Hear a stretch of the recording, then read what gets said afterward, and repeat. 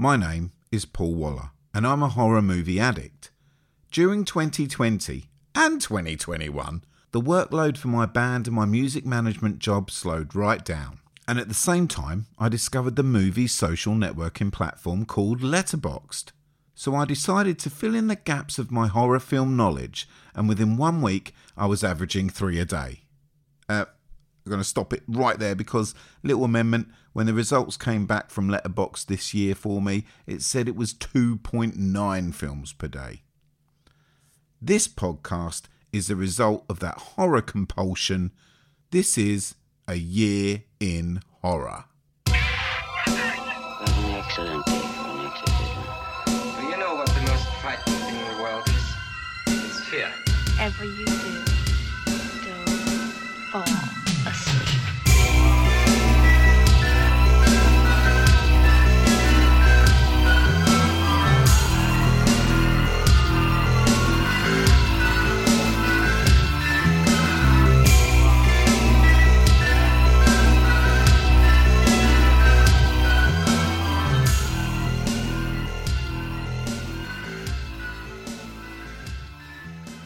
Welcome one and all to A Year in Horror.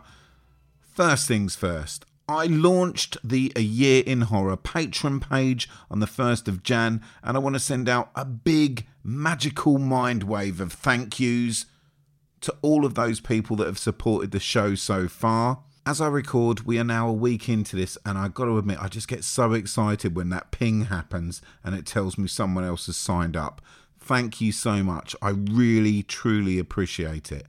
You have a choice. If you haven't done so yet, this is how to do it. You've got a choice of the £3 tier where you can just support the show. Simple as that. Thank you very much. Or there is a £4 tier where you can support the show. Thank you very much for that. But you can support the show whilst listening to that extra content, which does include a monthly radio show where I play music and I talk briefly about some of my favourite scores in horror. And also there are some extended chats on there currently with various podcast guests. I also recently put up my 2021 Horror Top 10. And coming up in the next few days, we've got a Q&A. Plus, I'll be dipping my toes into video nasties. That was good. I've started doing that already. That'll be coming up soon. Also, there's going to be an Uncle Acid and the Deadbeats thing going up there. All sorts of crap. It's good fun. Love it. Come and join in. It really does help the show out. So it's patreon.com/A Year in Horror. Thank you in advance. A little bit more housekeeping though. I'm not going yet. Elizabeth Thompson emailed me in with a comment on the 2004 episode that came out on the 2nd of Jan. She thought I'd lost it a bit by putting Passion of the Christ at my top spot, but she did say that she also gave it a go after I put my case forward. And she said this, so I'm going to quote her. I still don't think it's horror. I don't know what it was, except to say it was unusually cruel and bloody. It made me feel sick at points. Well, Elizabeth, all I can say is thank you for writing in, and I'm glad you enjoyed it. Also, Edward Penny got in touch via Twitter, and he let me know that he'd caught up with every episode. And the reason why I bring this particular one up is because that hit me in such a cool way. I loved hearing that. He discovered it later on, and he went back and he listened to the lot. Bloody hero in my book. But for right now, you've clicked onto this podcast that is about to deliver you part 1 of the 1950s rundown. Imagine that, the whole of the 1950s. And again, straight away, I've got to let you know, just between me and you, a whole lot of this felt like homework. Just like when I did that 20s and 30s episode a few months ago. The bad movies here were really bad. And as you know, A Year in Horror is a list show, and when you pass 70 odd films, in that list, it's really difficult to know where you should place the next one that comes along. I've started having to make notes on every single film that I watch now, but again, secretly, I sort of love it. But not to slag the 50s off too much, because there are several all-time classics amongst this lot for sure. To make that assessment, I watched a total of 102 horror, sci-fi and fantasy movies for this episode alone. But you'll see that it's only when I reach number 13 in the chart that I actually begin to hit the 7 out of 10s and above films. And that's crazy. Clearly, I'm not a massive fan of this era. So, how do things work? Well, for those new to the show, here's going to be a quick guide to what a year in horror is all about. This is a podcast where each month I choose a year at random and I run down my personal favourite films of that year. Some would say that is an easy concept to grasp, and every now and again people do agree with my thoughts, but mostly listeners think my brain plays it a bit loosey-goosey with the accepted horror lore of what is objectively great or not. Also, if I'm covering a film that you don't like, that you don't care for, or that you would just like to skip, then by all means, the time codes are in the notes, but just be aware, when you go there, it also will act as a spoiler for what is coming up next. Each episode, I am joined by a stack of guests and they help me wade through all the most interesting films of the bunch. So today, we have podcast regulars, photographer, filmmaker and podcaster Benjamin Bowles. We have musicians Paul Chanter and Graham Bywater. Plus, of course, we have astronomer Mark Canali. As for special guest, we are joined this time by journalist Kaya Palmer and also graphic artist Sister Hyde. Right, we're almost there. The definition of horror that I use is sometimes considered pathetic for those gatekeepers with a more rigid idea of what makes a horror an actual horror. And sometimes these pathetic choices of mine, they make it to the very high reaches of the chart. So I'd usually say prepare yourself to get proper triggered, but once again this month, things almost look as you would expect them to look. So maybe, just no one's going to email me in and call me a knobhead this month. We'll see. When you make it to the end of this episode, I'm going to be picking out from a bag at random the next year that I've got to tackle for the next month's edition of the podcast. I won't go through them all here as I usually do because there's way too many now, but you can just look through the back catalogue of episodes and you'll see the years that we've already covered, and I'm going to jettison all those from the bag when I put my hand in and rip a year out for the next one. Also, you might be thinking that, hang on, 102 films, that's not enough to judge a whole decade in horror. Well, shut your mouth. I actually had 105 lined up, but I couldn't source 3 of them. The Whip Hand, couldn't find that. Abbott and Costello Meet Jekyll and Hyde, I couldn't find that, thank God. And then the final one is Lust of the Vampire, which I really did want to find. I think that's a Frida and a Bava one. The reason I wanted to get that is because it's known as the first talkie Italian horror film. I was gutted I couldn't get it, but I will get there eventually. And here are some of the rules that I follow to create the show. I've got to have this cut-off line somewhere, or else there'll be 1,000 films that I have to do for each one and we'll never get an episode out. So I use the scores on Letterboxd as a rough guide. Alright, okay, it's getting complex, I know, it's tricky. A movie needs to be looking at getting a 3 out of 5 score before I'm going to watch it. And a good example here is the oddball Roger Corman flick, Attack of the Crab Monsters. This one scores a close but no cigar 2.6 currently on Letterboxd. But just because it's a Corman movie, it didn't mean that I couldn't miss it. There was already so many in the pack and this was a really low rated one. Because there wasn't any other angle for me to latch on with it, I just didn't bother. But sometimes there are exceptions to this rule. 1956 saw the release of The Black Sleep, and that only scored a 2.9 on Letterboxd.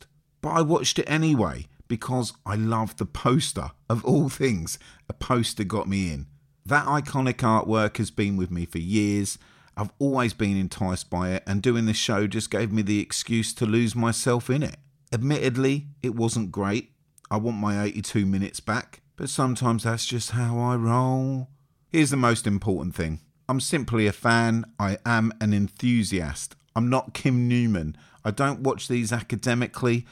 It's just a deep love of mine, a passion. So if I miss something out that you're passionate about, something that you love, let me know. Also, if you pick up a great tip from me, again like you have been, thank you so much, let me know.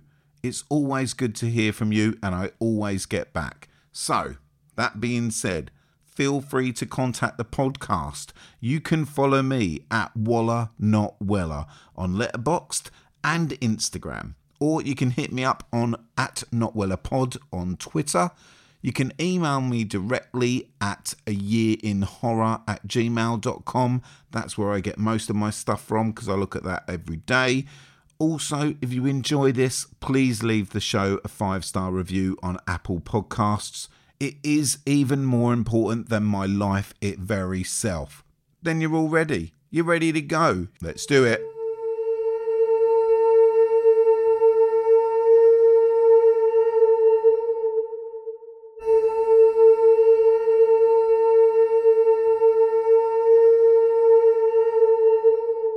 Here we go. As per usual, we kick off the show with the worst 10 films. Now this time around, as you know, I did a deep dive into the 50s. You may be asking, what were you thinking? There's way too many movies in the 50s. How are you going to do this?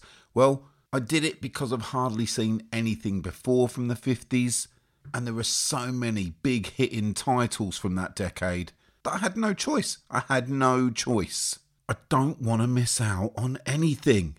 Now, I can guarantee you that there have been some terrible 50s films that I have yet to see. And maybe one day I'm going to get round to some of them, but I followed the rules that I initially set myself when we started the podcast, and I've tried to follow them as best I can. But don't get me wrong, at some point I will be going through some of these lower ranked films because I want to hit some of them diamonds in the rough. But until then, let's kick the 50s in the balls. First up is the 10 worst movie that I saw from the 50s, and it was called I Married a Monster from Outer Space, and it came out in 1958. Unfortunately, there is no chemistry or character development shown to us from the newlyweds before the, and inverted commas, alien incident. So, as in any film, why are we meant to care about these characters? Saying that, I do like that there's a female lead, but that is about it for this one. That's all it's got going for it. Moving on, we have Cult of the Cobra from 1955. And for this one, I don't mind the setup, but the lack of scares and real menace from the second act onwards, it just lets the film down. And yeah, this film has snakes. Following on from that, we have from 1959, The Monster of Piedras Blancas. Famous Monsters of Hollywood magazine names it Shock Award winner, The Monster of Piedras Blancas. The Monster of Piedras Blancas, the world's most shocking monster, stalks its unsuspecting prey, feasts its eyes on the next victim to writhe in its slimy arms. The screen's most nightmarish beast.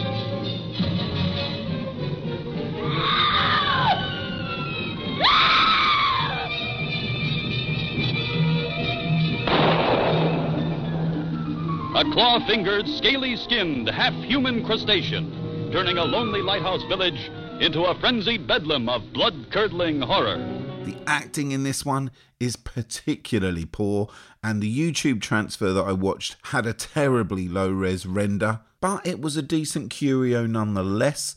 I'd read that the gore was pretty intense for the time, and I must admit that keeping the creature away from the camera for the most part works wonders, and when you do finally see it, and at first you only see it in segments, just part of its body carrying a severed head, for instance, you know you're onto something cool. But as I say, unfortunately, it doesn't live up to any of those expectations that I had. It's really bland. I mean, this one is bland as hell, and it gets really talky, and that's the big issue here, I think.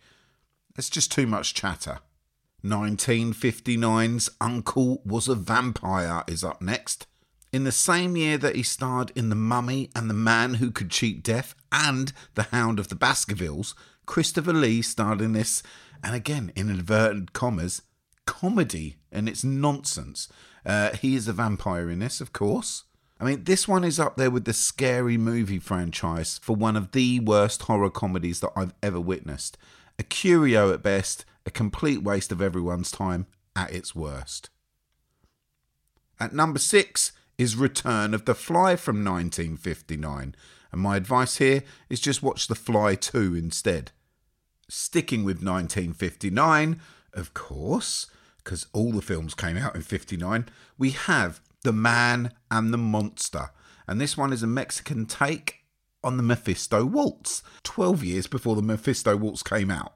I could only find this as part of the god-awful Commander USA late-night movie TV show thing that's on YouTube, so the upload was really low res, but of course it was just about good enough to sit through, as that's what I did.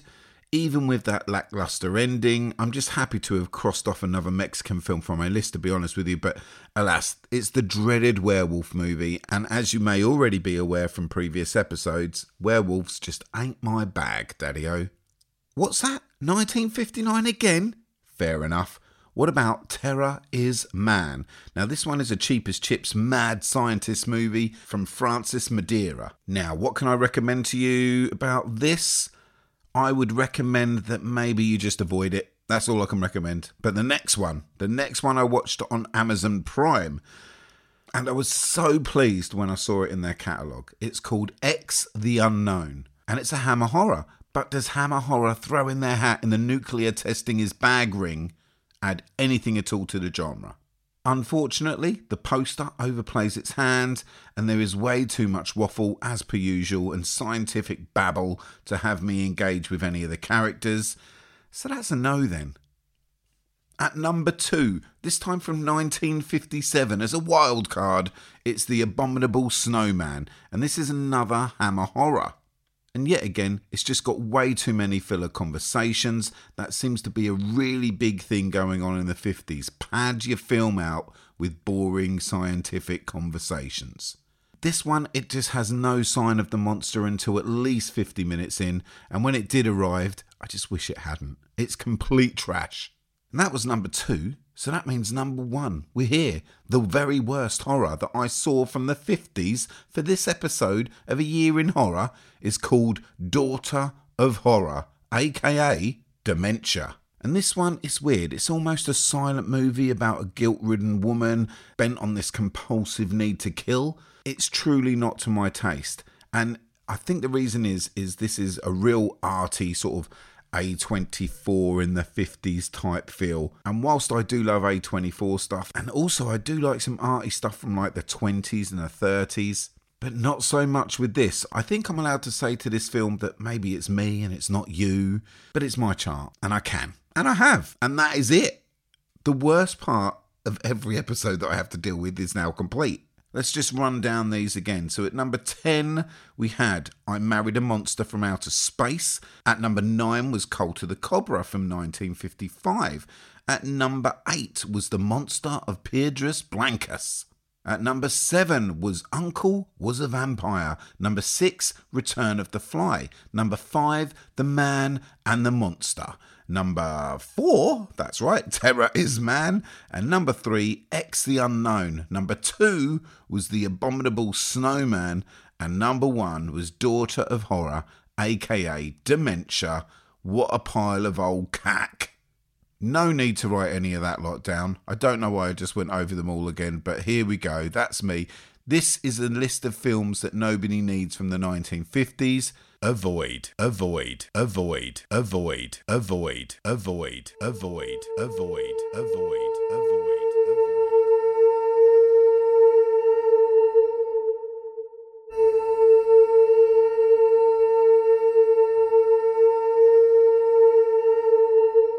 Here we go. Now with the top 10 worst movies complete, we are going to hit it hard into the also-rans. But I watched so many movies this time around that the also-rans need to be popped into 3 different segments, of which this is the first. Also, none of these 19 movies are complete turd tonics, but I have to admit to you, I would never want to watch any of them again either. I rated them all at below average, so if you do agree with me with most things that I say, then I would avoid this lot, but there is a caveat to that, in which I would have to be honest with you again. That is me being honest twice in one podcast. It's too much. But there is a ton of classics in here, and when I say classics, I mean huge 50s big hitters. So, for whatever reason, they just didn't rub well with me. You may love them, but let us begin. So, first up in the also-rans is She-Devil from 1957. This one must have inspired The Wasp Woman that came out a couple of years later. There are some strong elements in both the experimental organic serums that turn these women into killers, and although I think that The Wasp Woman is a far stronger film, it is far superior, I'm still happy to have ticked this one off my list. Moving on, It Came from Outer Space, and that was released in 1953.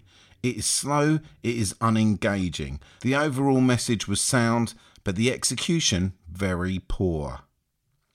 Following this, we have The Mysterians. Yes, it's from 1957, and this one is a Japanese oddball alien invasion caper. They want 3 square miles of Earth and a few women to impregnate. That's all they want, but Earth has to say no, doesn't it? Oh, Earth. Fiend Without a Face. That's up next. The brain, it's gone. That's not all. The entire spinal cord is missing. But it's incredible. It's as if some mental vampire were at work. Does it come from another country or another world? This terrifying menace that G2 must destroy before it's too late. Image is fading, sir. There it goes again. Same trouble. How can they stop this invisible force whose only warning is a weird, blood-chilling sound?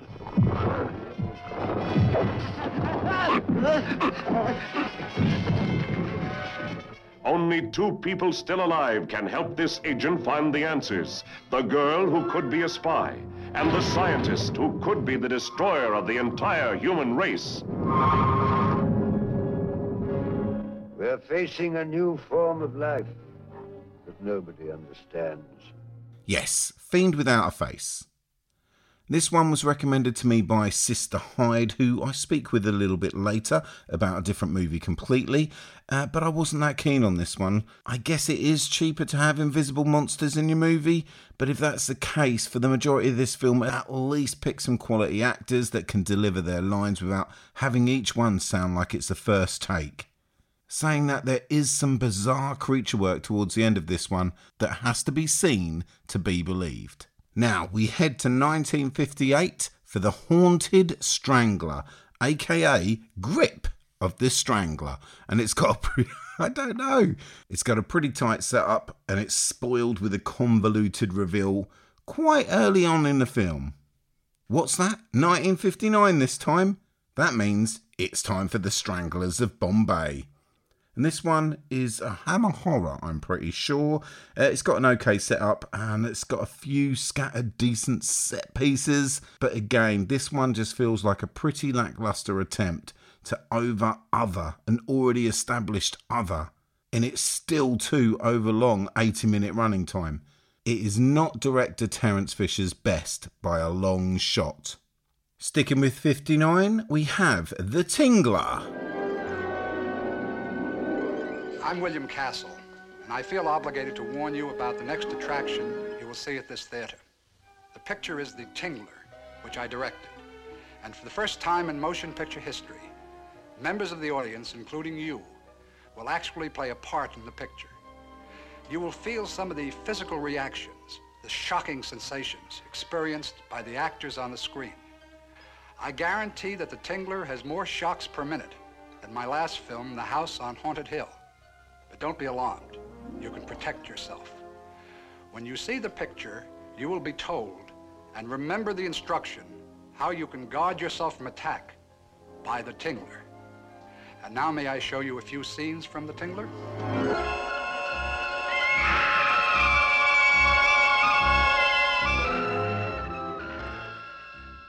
That was The Tingler, a pretty cool intro piece from Mr. William Castle himself that ends in a huge amount of screaming, and I had the TV up way too loud for it. Be aware if you're sitting down to watch that for the first time, it gets gnarly. But it does set this movie up quite nicely. The bedroom jump scare has aged really, really well, and Vincent Price still sounds like a pervert whenever he says The Tingler. If I was in this film as an actor, I'd be a little bit more upset than Ollie if my wife had just died. That is a bizarre scene.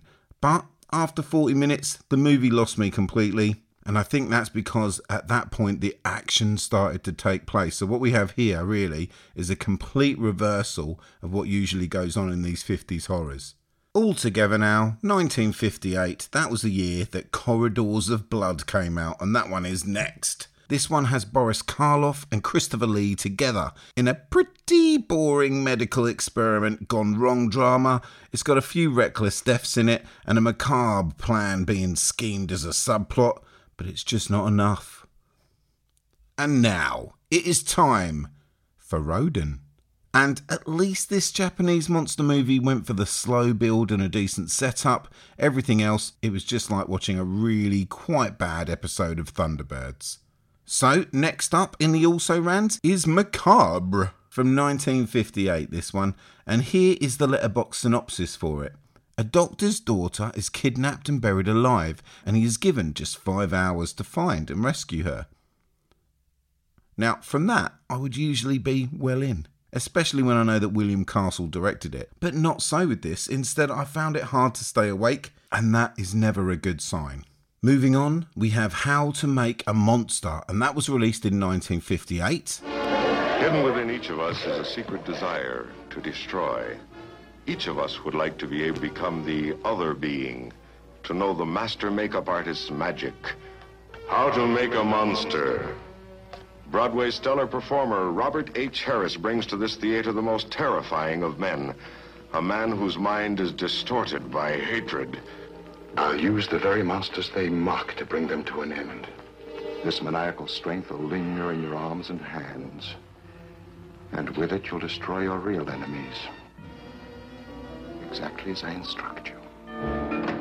Who knew? How to Make a Monster is a meta-monster movie from the 50s. In it, a Tom Savini type gets fired and takes revenge by hypnotising his actors, wearing his monstrous creations. And of course, I was totally game for this. It is a no-brainer in every sense of the word. But is it any good? Well, not particularly, no. The storytelling is quite flat, and the monster design is rough at best, but again, like all of these, it's definitely worth watching once. There is good enough stuff in all these to give it a go. And following this, we have Quatermass 2 from 1957. And my take on this classic is that Invasion of the Body Snatchers that came out the following year followed, mathematically, a very similar path, but it was a far more successful movie in my eyes. The Black Sleep is up next, and this one opens with a bang, but it quickly settles into like this ethical talkie about the progression of medical science at the expense of others' life. That is a really common theme throughout these films as well. I would say that there is probably too many of them. Anyway, thanks to Arrow Video, next up is The Incredible Shrinking Man. This time it's from 1957. The trouble with this one is that the actual film itself is great. I just didn't find the effects charming or scary or clever. I found it pretty shoddy, if truth be told. Again, the acting is superb. The story is really good. I just wish this one was executed a bit better. And here we go. This is another classic that I rate at less than half marks. It is The Blob. Mr. Steve McQueen. He is playing a teenager, but in fact, the age of 17 is mentioned by the cops. He was actually 28 when he filmed this, and he looks at least 45. In my eyes, it is perfect casting. 1955 this time, and another classic in inverted commas is The Amazing Colossal Man, and this one is much the same as the setup as The Incredible Shrinking Man, just reverse the problem. It is a splash better than that one, but not much, and that's all I can say about it. Sticking with 1959, we have The Quatermass Experiment. Now this is where I feel people might be turning off in their droves. People love Quatermass, and I don't get the love. I've seen this one twice now because I just thought I was getting it wrong, but it didn't get better for me. Another classic that I don't rate, and I guess not as many people will leave with this one, but it is The Hound of the Baskervilles.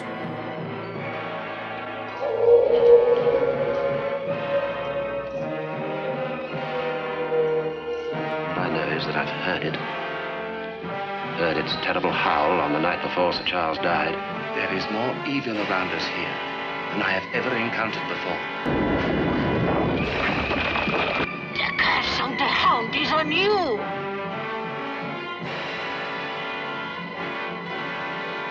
This, I think, is a two-piped problem.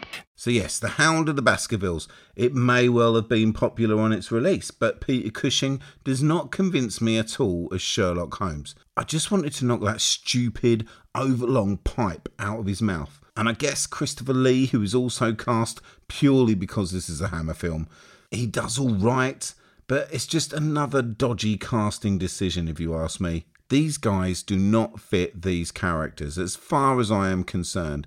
And because of this, I think the 1939 adaptation, it outshines this one by a clear mile. And this for me is a rare misfire from Hammer and my two favourite actors pre-1970. Finally, in this first section of the Also-Rans, I bury the living. And in this one, a newly appointed cemetery chairman believes that merely by inserting a black plot marking pin into a wall-sized map of the cemetery, he can cause the deaths of that plot's owner. And this, dear listeners, is where the films start to get really good. But unfortunately, this is where we leave the first part of the Also-Rans. So yeah, I bury the living. Would I recommend it? Yes. Where to now?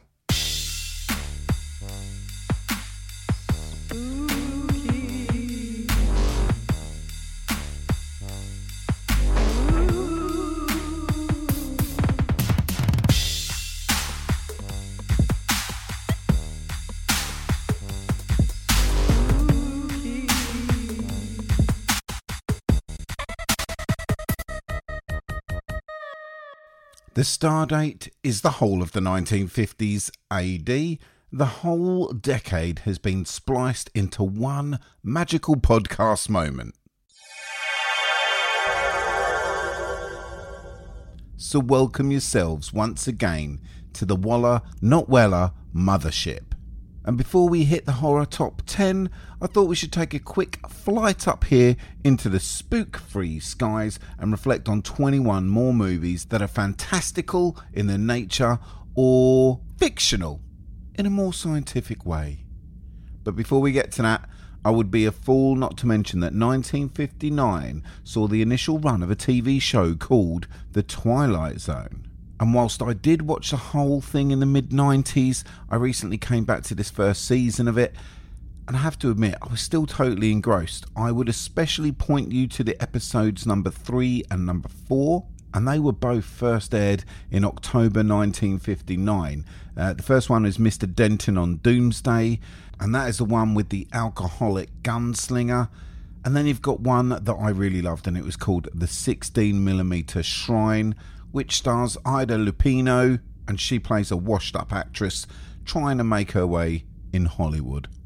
Both are brilliant, but regardless of all that, up here amongst the stars, we do not talk TV shows, and we definitely do not chat about sci-fi horror hybrid TV series. Oh no, we don't. What we do here is we talk science fiction movies, we talk fantasy movies, and 101% we talk nonsense. For the 1950s in particular, we are talking about robots, romantic sex pests, aliens, talking rabbits, invisible rabbits, a cyclops, and a whole bunch of ridiculous ideas and plot hole-laden technobabble. Please strap yourselves in as we visit Sci-Fi Corner for the 1950s. Sci-Fi Corner.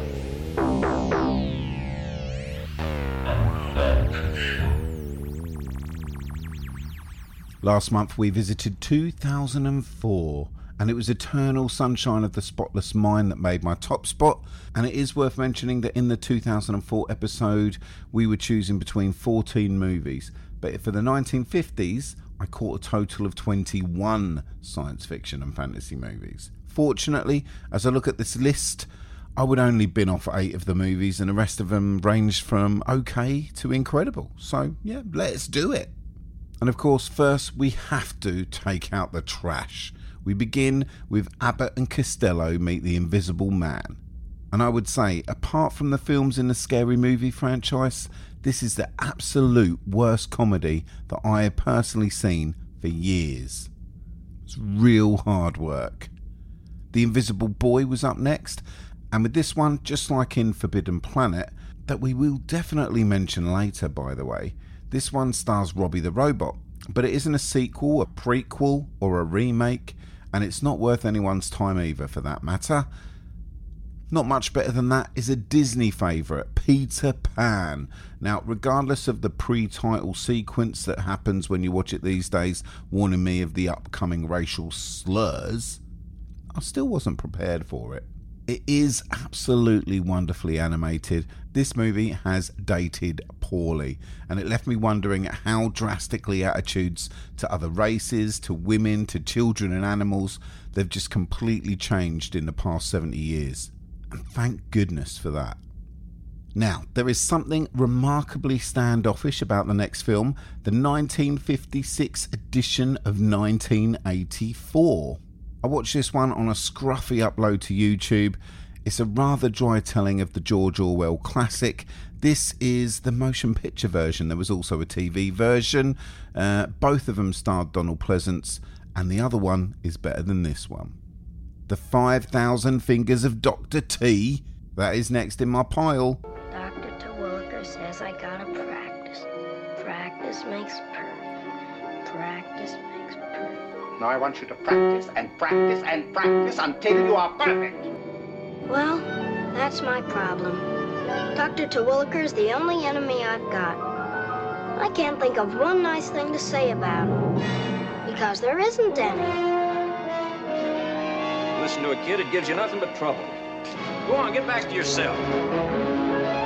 I'm taking you back to Dr. Terwilliger. I must have seen you somewhere before. Dr. Terwilliger, what's going on around here?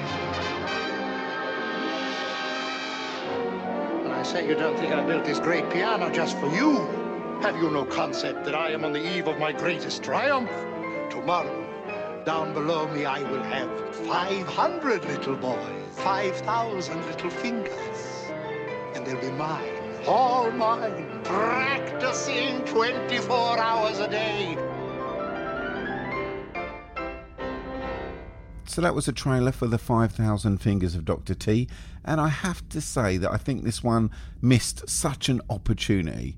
This was written by Dr. Seuss, and while there are definitely pointers into his wonderfully nutty imagination, this is a movie that is at points painful from the off. There are so many flat shots of all these wonderful sets around. It makes the film far more chitty chitty bang bang and way less green eggs and ham. I was hoping all the time for just some surreal nonsense, and it didn't come.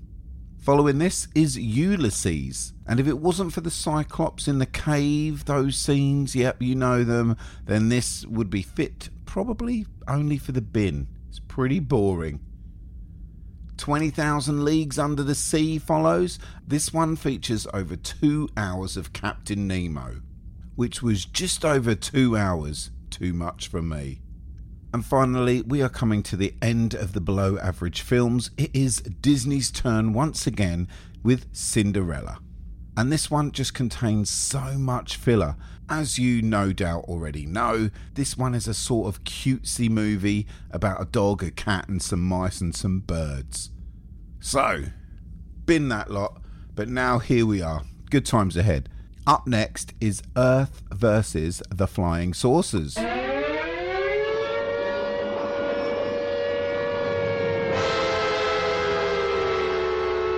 Flying saucers have invaded our planet. Washington, London, Paris, Moscow are key targets. The whole world is under attack. Can it survive?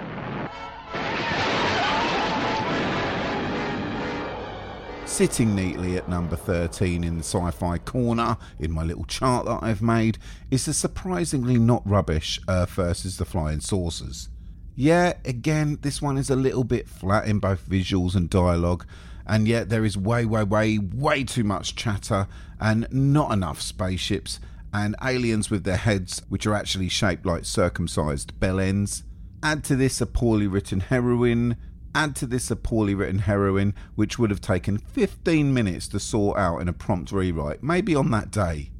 And what you're left with is just this fantastical premise that isn't realised on the screen. But almost every UFO shot in this thing is stunning. And for that alone, it is well worth the watch. Next up is When Worlds Collide, which is a really early example of the disaster movie, and bloody great it is too. But knowing now how the Western world handled the toilet paper shortage in 2020, it really does show how stupid it is to think that humans are just going to be at ease with not being chosen for their one-off chance to escape from a dying planet. This film is utter nonsense. In my notes here, I've written cripes. The more I look at that word, maybe it doesn't exist. Anyway, speaking of warnings from space, next up is Warning from Space. Arrow Video released this alien invasion movie recently, and I had to pick up a copy because I love the front cover. Now, for me, this is best known for where the star-shaped aliens in 2021's The Suicide Squad, they got their look from this one. I can't remember a lot about the film now, except it all looked cheap as chips, and it was good fun. Keeping things at the just above average spot, we have Yugetsu. Now, Mark Canali was furious when I put this one so low, and he's probably not the only one. This is a massively popular Japanese tale of greed and ghostly fantastical things going on that has an awesomely eerie sound palette behind it. I didn't hate it. At number 9, would you believe we have Pandora and the Flying Dutchman? Now, I've only ever seen Ava Gardner in The Sentinel before this, so it was actually great to watch her in the most popular period of her Hollywood career, playing a woman that knows exactly what she wants, but actually has no idea what she needed. It's a fantasy, but it is a delightful fantasy. And 1959's On the Beach. This is an atomic bomb depresso machine, again starring Ava Gardner. She's with Gregory Peck this time, and by now, yeah, I'm getting used to her on screen. She's pretty good. Well done, the 50s. But even better than that, even better than Ava Gardner, is The Seventh Voyage of Sinbad. Now, this one showcases some of that mad good Ray Harryhausen special effects work, but doesn't do a lot else for me. But honestly, that's enough. Alice in Wonderland follows on from that, and this again is from the Walt Disney Company, and it still holds some animated surrealist imagery which I really connected with. In places, this one is nutty as a bag of spanners, and to this day it still really works for me. At number 5, we're getting there. More Disney, of course. This time it is Sleeping Beauty. Now, the reason why this one is so high is that the second act is really dark and freaky. I've got to thank my daughter also at this point for letting me use her Disney Plus account. Thank you very much. There's a few bangers on there. At number 4 is 1984. And whilst I do still prefer that version that came out in 1984, this one from 1954 stars Peter Cushing and Donald Pleasance. And of course it's bloody great. But enough already with this Orwellian future. At number 3 we've got some nonsense, and it's called Harvey, and it stars James Stewart. This is a really interesting film, and I think it's quite a forward-thinking take on mental illness and alcoholism, well, as far as I can see it anyway. This came out in the 50s. I would totally recommend this one to you. I loved it.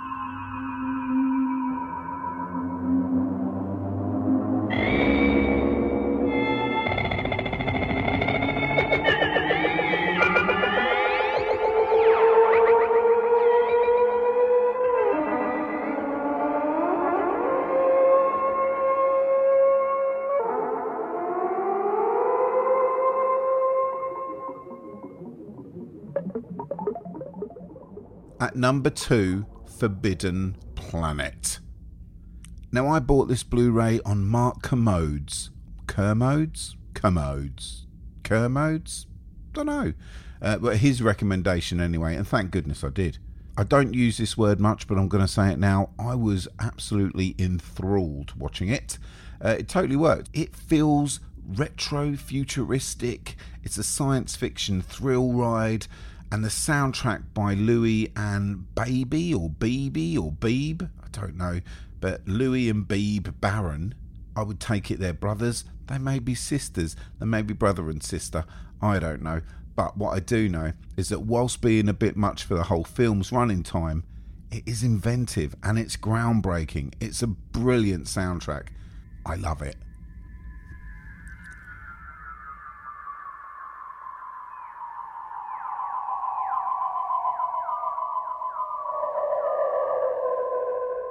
Okay, my number one pick.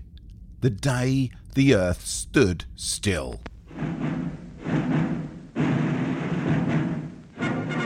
We interrupt this program to give you a bulletin just received from one of our naval units at sea. A large object traveling at supersonic speed is headed over the North Atlantic toward the east coast of the United States.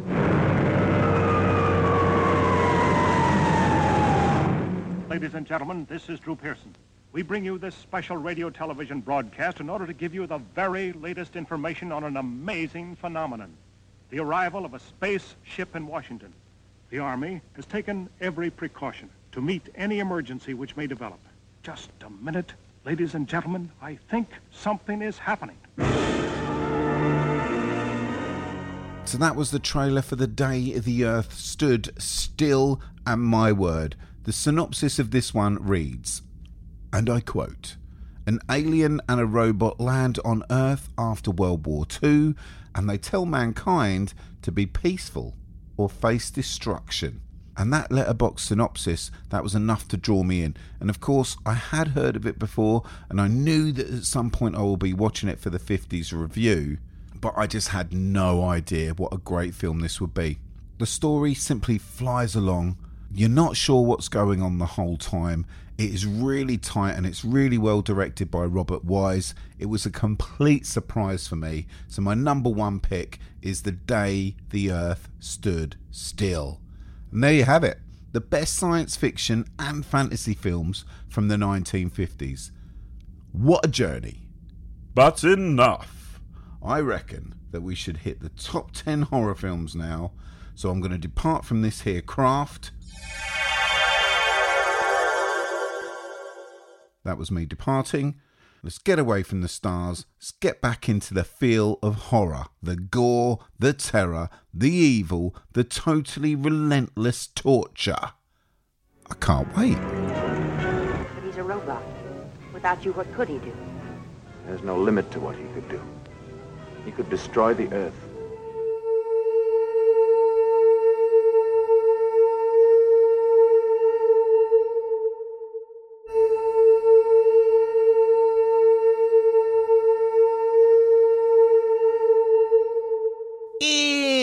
Lauren M.E. Goodlad's book called Goth Undead Subculture, Christopher Lee is quoted as saying that at the point of accepting his 1958 role as the titular Dracula, he had not seen any other performances on the screen for the devilish deviant.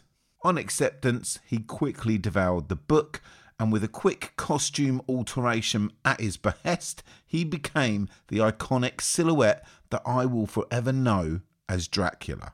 Although, as mentioned in the chat later with Paul Chanter, Gary Oldman does come in very close with his incredible depiction in the early 90s, and of course I'd get fired from my job if I didn't mention Bela Lugosi, so consider him mentioned. Yeah!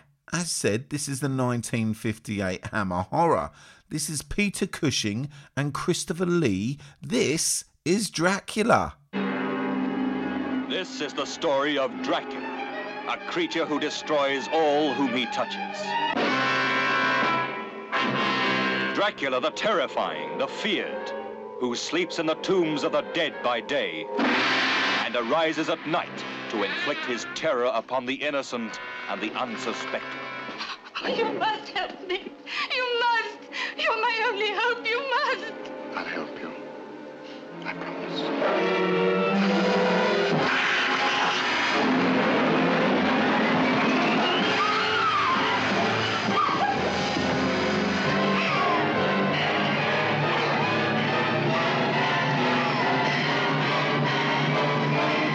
Please try and understand. This is not Lucy, the sister you loved. It's only a shell, possessed and corrupted by the evil of Dracula. How do you destroy a fiend who has so far proven himself indestructible? Those who come to end his reign of terror stay to become his victims. Castle Dracula is somewhere here in Klausenberg. Will you tell me how I get there? You ordered a meal, sir. As an innkeeper, it's my duty to serve you. When you've eaten, I ask you to go and leave us in peace. This is the doctor who dares to challenge the vampire Dracula. This is the anguished man who fears for the lives of his beloved, the girl who is his sister, and the one that is his wife. Dracula, the bedeviled master of all that is evil.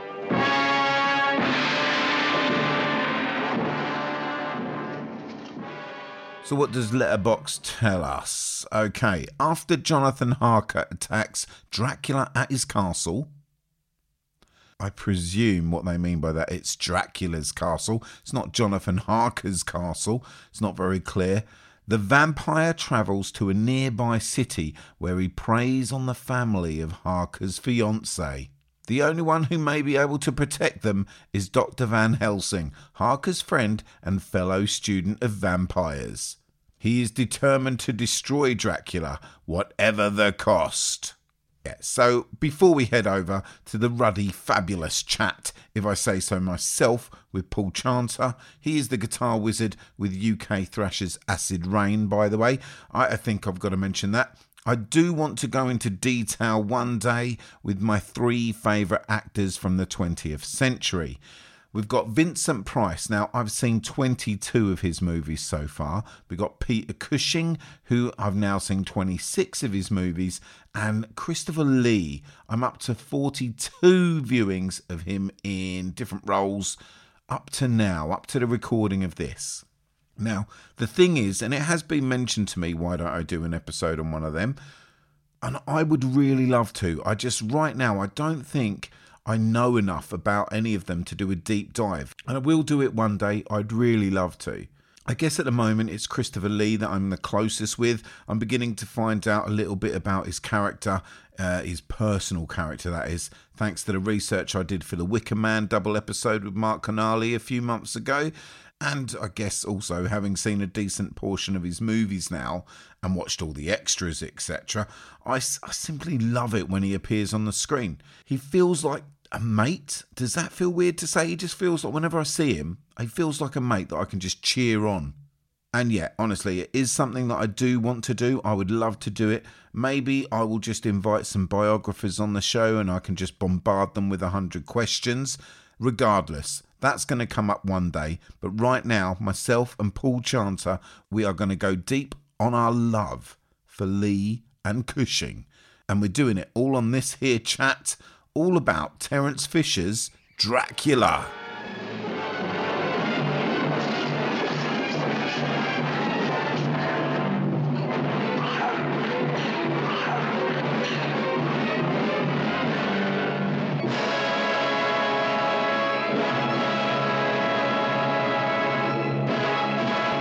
Hi, Paul. Welcome to the podcast.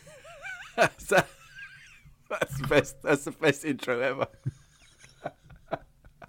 Oh my God! Right, hello. Hi. We haven't just been talking for half an hour about various things. No, and then you just suddenly okay. Yeah, enough of this. We're off. Right. First of all, is this Dracula to you, or is it horror of Dracula? Oh, it's Dracula. Yeah, because I'm British. too bloody right.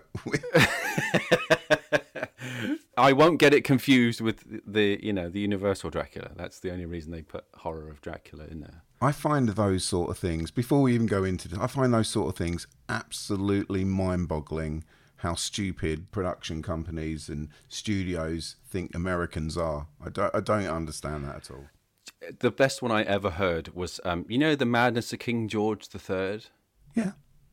Yeah? Well, it's just called The Madness of King George, and in the States they called it The Madness of King George, but over here it was called Madness of King George III. They changed it to just The Madness of King George in the States because too many people were saying, but I haven't seen the first two. Oh, wow. I wondered where that was going. Oh, yeah, that's just because it was George 3, and they're like, yeah, but I haven't seen parts 1 and 2. And also Harry Potter being the Sorcerer's Stone in the States and not the Philosopher's Stone. because Yes. I don't know. They just don't understand what a philosopher is, I guess, in the States. I mean, good. Oh, well, I'm glad. I'm glad you've fallen on the side of just Dracula. I can handle that. Yeah, definitely. All right, so this was the 65th Hammer film. Like 65 already in. I did the count in today. That's crazy. Yeah. That's good going. And I feel like at this point also they're hitting, for genre fans, they're really hitting their sort of stride. Do you feel the same way? I just want to talk about Hammer in general for a bit. So do you feel the same? Yeah, I mean, they clearly, I mean, they've done a lot of different stuff. Hammer, as a studio, done a lot of different things, I think. But I think, especially with this and Curse of Frankenstein, I think that's when they were really, to me at least anyway, that's when it's like they kind of hit their stride. Because for me, I can only speak for me, is that when I think of Hammer horror, I think of Peter Cushing and Christopher Lee. Pretty much. You know, it's like, it's kind of insane how influential Hammer were. I don't think the studio gets as much credit as it should. I know it gets a lot of recognition and credit for what it's done for horror films in general, genre films, but I don't think it gets as much as it should, because it did kind of, those characters would have just kind of disappeared, I think. I mean, the reason they carried on is because I think Universal lost the option on a lot of those characters. That's why you started to see more of the Frankenstein things coming into Hammer, and why they started doing like Curse of the Werewolf and stuff, because all those things were bought up by Hammer Horror, bought up the distribution rights to stuff like that. So that's why Frankenstein was allowed to have a flat head in one of the Hammer films, because that's owned by Universal. So I think a lot of those characters might have kind of just drifted away and become, well, that's just a really old film. I remember growing up, I knew these characters before, and the only time that I actually got to see them was very late at night with the TV turned right down. There would be these like, they would put 2 films in a row or 3 films in a row until really early hours in the morning, and it was all the Hammer versions. I you know, the I want to drink your blood and all this stuff. I didn't know what that was. I had no idea, because this wasn't what I was watching. No. So yeah, I think that's got a lot to do with it. If you're from England, if you were raised in England, then yeah, you're quite right. I see Hammer as where this comes from initially. Anyway, Definitely. I had to later learn what Universal monsters were. Yeah, I mean, the reason I was laughing when you kind of said about them being in the double bill, that's like when I was a kid. It's like, so Hammer horror films were kind of the gateway drug for me. Because I had nothing to do with horror films when I was a kid. Horror was just not for me at all, because I was too easily shit scared by stuff. Yeah. So just didn't want anything to do with any horror films. I was interested in it in a kind of like, what is that? It's too scary. I don't want anything to do with it. Fair. But there was one night I stayed with my brother around one of his friends' place, and his parents had gone out. So there was me, my brother, and his mate. And we were up what I considered to be really late. It was probably like 11 o'clock. And there was a double bill of Curse of Frankenstein and Dracula. And I really didn't want to watch it because it was Frankenstein and Dracula. But I couldn't say anything because my older brother and his older mate wanted to watch it. But what they did, they took the piss out of it all the way through. They took the piss out of the blood, the effects, the acting, the dialogue. They took the piss out of everything, to the point that I started finding it funny. And I just watched those films, and I was absolutely fine. And after that, I just started watching. Oh, like Hammer horror film. Right, okay, I can watch them. I know I can watch them. And then I kind of built up my tolerance, and moved on to harder things, you know. But the Hammer was like, that's the way in, definitely, you know. I mean, like, some of them would probably freak out, you know, little kids now. I'm not saying little kids should be watching Hammer horror films, but, you know, they're definitely a way in to. You're not going to sit somebody down and make them watch The Exorcist straight away, you know. A couple of you weeks might in. do. Yeah. Well, I think some of them have kept their 15 ratings. Yeah. And there is some really nasty stuff in some of them, including this one. Like, still today, there are nasty bits, and there are bits that, yeah, fair enough, it freaked audiences out at the time. It's hard to say that when I watched, for instance, The Devil Rides Out, can see how someone will watch that and just think, oh, that's laughable. Look at them effects, you know. Yeah. But to me, as I say, with the TV turned down, like so my parents wouldn't storm in or whatever, I'm just like, oh my God, it's the devil. It's so exciting. I was really, truly goat excited. of Mendes. It's exactly. And then, of course, being into heavy metal, like you find all these lyrics that are about them, and every now and again, someone cover art will be a painting of the goat of Mendes or whatever, and you're like, wow, I've seen that. I know what that's about. And again, just so exciting for me growing up. So, yeah, I love it. Have you got any particular favourites apart from Dracula that Hammer have put out? For me, it's Dracula and The Curse of Frankenstein, definitely. Those are the two that are straight up there. Curse of the Werewolf comes in somewhere, but it's a bit of, just because it's a werewolf film, but it's a bit of and Oliver Reed, but it's just a bit of a letdown because you want a bit more werewolf action in it. The Gorgon, is pretty cool too. Yeah, I did a full-on sesh of a load of Hammer stuff a couple of years ago, and one I couldn't find, which I have since found but not watched, was Plague of Zombies. I wanted to watch that one just because it's set in Cornwall, I think. That's a fucking gnarly film as well, that one. I love it. Yeah. I want to get round to that one. But yeah, it's pretty much Curse of Frankenstein and Dracula, because you got that's two of the big heavy hitters, Frankenstein and Dracula, and they're both Peter Cushing and Christopher Lee. All right. I just can't get enough of those two. There's tons from the Dracula side of thing that I haven't seen. I wrote them down. Like I just was going through them today. I haven't seen The Vampire Lovers. Haven't seen Brides of Dracula. Dracula Has Risen from the Grave. Dracula AD 72 and The Blood of Dracula. I've not seen them. Like I watched all of those when I did it a couple of years ago. I was laid up with a wedged kidney stone. Jesus Christ. So to try and take my mind off that, I just started watching all like Hammer stuff, and I watched all the Christopher Lee Dracula things, and they do get questionable quality. Oh, do they? Yeah. Because the thing is, Christopher Lee. I mean, we'll get onto it later, but Christopher Lee was just so enamored by the role of Dracula that there's some awesome, if you can find them, there's some awesome screenshots. I can't remember where I saw them now, but screenshots of his script for one of the Dracula films. I can't remember which one it was, and he's so committed to it that he was questioning the dialogue in it, and sometimes he'd change it and use dialogue from Bram Stoker's Dracula.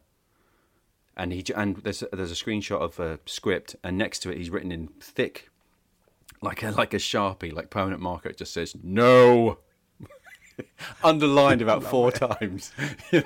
And you can just imagine it. No. And as a director, I will go fair point, fair enough. Yeah, when you're dealing with a guy who's like, what was he, 6'5" or something, and he sounds like that, and he's dressed up as Dracula, and he comes up to you and goes, I really don't like this dialogue. You're like, okay, I'm not going to do it. Okay, you do whatever, Chris. It's fine. Before we move on from just Hammer in general, the new Hammer stuff, did that interest you at all? Were you excited by that? I remember going against the grain a little bit, and I loved Let Me In, that remake of the Let the Right One In, and also The Lodge recently. I loved that, although, again, people were like on the fence about it. Yeah. What do you think about this new Hammer stuff? I think, there's another one that has Christopher Lee in it. He lives in a flat above somebody. I can't remember what it's called. Yeah, a remake of a French one about a guy that looks after the flats or the apartments. Is it Jeffrey Dean Morgan and Hilary Swank, I think? Hilary Swank for sure, yeah. That's the one. I can't remember what it's called. I'll edit me saying it rather funnily here. The film is titled The Resident. There we go, that's what it was called. Yeah, what I liked about the whole new Hammer stuff, was just the fact that Hammer was back as an entity. I just liked that. I don't know, maybe it's because it's a British thing, but I was like, cool, Hammer's back. But it's not like they've taken, they're not Marvel. They haven't taken over the world or anything, but it's just, no, that name, you can see it pop up at the beginning of a film, a Hammer production, and you're like, cool. And as far as I remember, they had quite a cool logo as well. Yeah, with all like old school film posters in it and stuff. Definitely. Yeah, it's something that warms me. Yeah. Yeah. I just like the idea of it. It's like, oh, they're back. Cool. Now get back to Dracula, for goodness sake. Yeah. Right. Okay. So, in general, again, I'm not going to approach this film just yet. In general, favourite vampire movies. Does this Dracula still hold its ground with what's come since to you? I think it does, personally, because it seems to be, in terms of an old school Dracula film, I think this is very much what you would be after. It has all the ingredients that you would, if somebody was to make, it's one of those things like if you said to somebody, right, what does Dracula look like? They would describe Christopher Lee. Where does Dracula live? They would describe the sets from the 58 Dracula. So Bela Lugosi, that version of Dracula might have been a slightly more faithful version to Bram Stoker's novel. But the Christopher Lee, the Hammer horror version kind of brought the sexiness into it that is now... It's just inextricably linked with vampires now. Vampires are sexy. That's it. And I think this was the film that did that. I mean, you have Bela Lugosi with his hand and, that kind of thing. But it wasn't pure... There wasn't much cleavage in the Lugosi one as there is like increasing amounts of cleavage as you go through the Dracula films. You'll notice that. More blood, more boobs.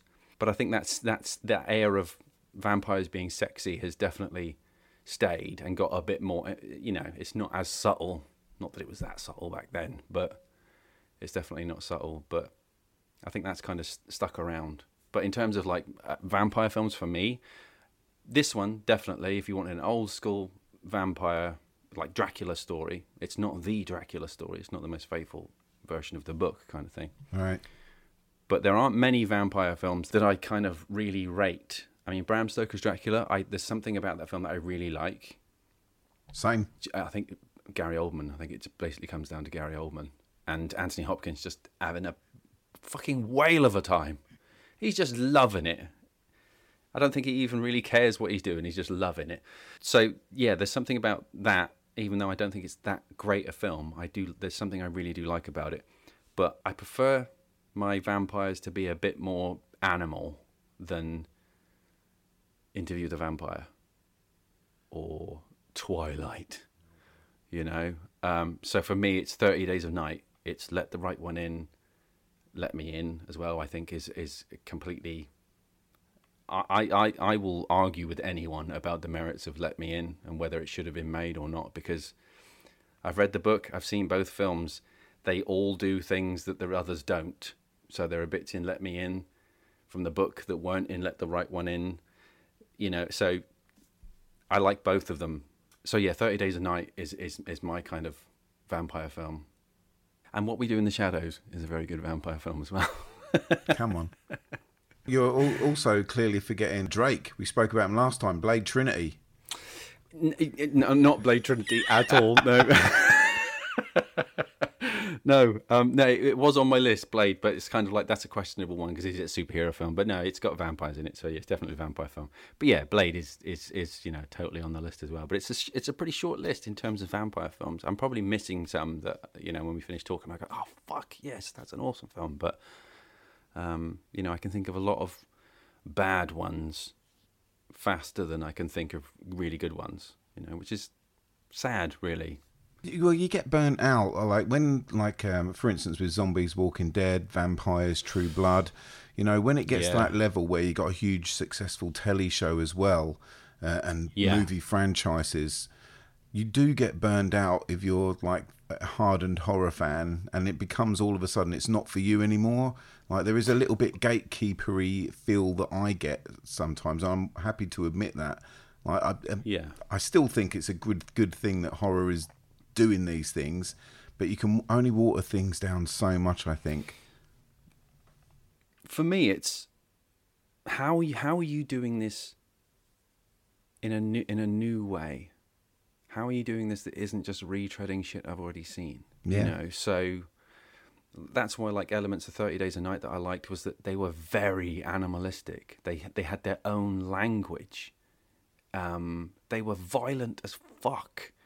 This whole thing of turning up like once a year or whatever it is, and I just thought that's an awesome angle. I haven't seen anything like that. Let the Right One In. The reason I like Let the Right One In, or Let Me In, whichever, both, whatever, I think it's really sweet. I think it's a lovely story that has horrific elements in it, but it's at its heart, it's a story about, you know, two people connecting. And I think it's a really, really, I mean, we've gone off on a tangent, but I think it's a really nice story. So it's kind of, what are you doing with a vampire thing that's new? You know, that isn't like, oh, he's cursed and he's miserable, but he has to go out and do this. I don't want to do it. I don't like to kill things, but I have to. Oh, he's so attractive though, isn't he? You know, oh, fuck off. You know, that's like, come on, seriously, just what are you going to do that's new with it?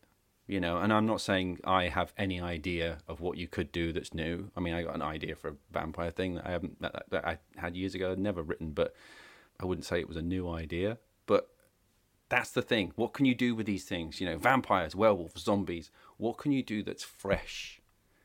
You know, I quite liked Only Lovers Left Alive. I didn't expect to like it, and I put it off for years, and then I watched it and I found myself just drawn in by those characters. It was such a long film, such a slow burn, but it was a nice new approach. So I really do get what you're saying there.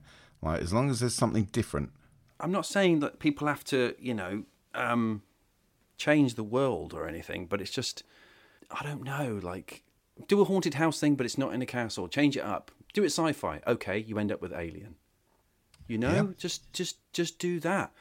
Just take that thing, twist it, and see what happens. You know, you might find gold there, but I think it's a bit too easy for people to fall back on. Well, you know, people love Twilight, so they want to see a tortured soul. Oh, he hates being a vampire, but he has to be a vampire. But he's so attractive at the same time. It's like, no, that's what I loved about 30 Days a Night. They're not attractive. They're fucking ugly, and all they want to do is eat you.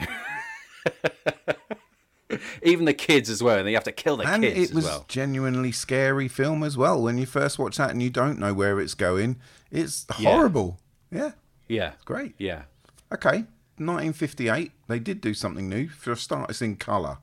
Now, the opening where you get the blood, and you see blood, and it's bright red. I read how audiences reacted to that, where they might have been chin strokey before, but when they saw that, they sat their ass down and then were like, okay, deliver. It must have been something special.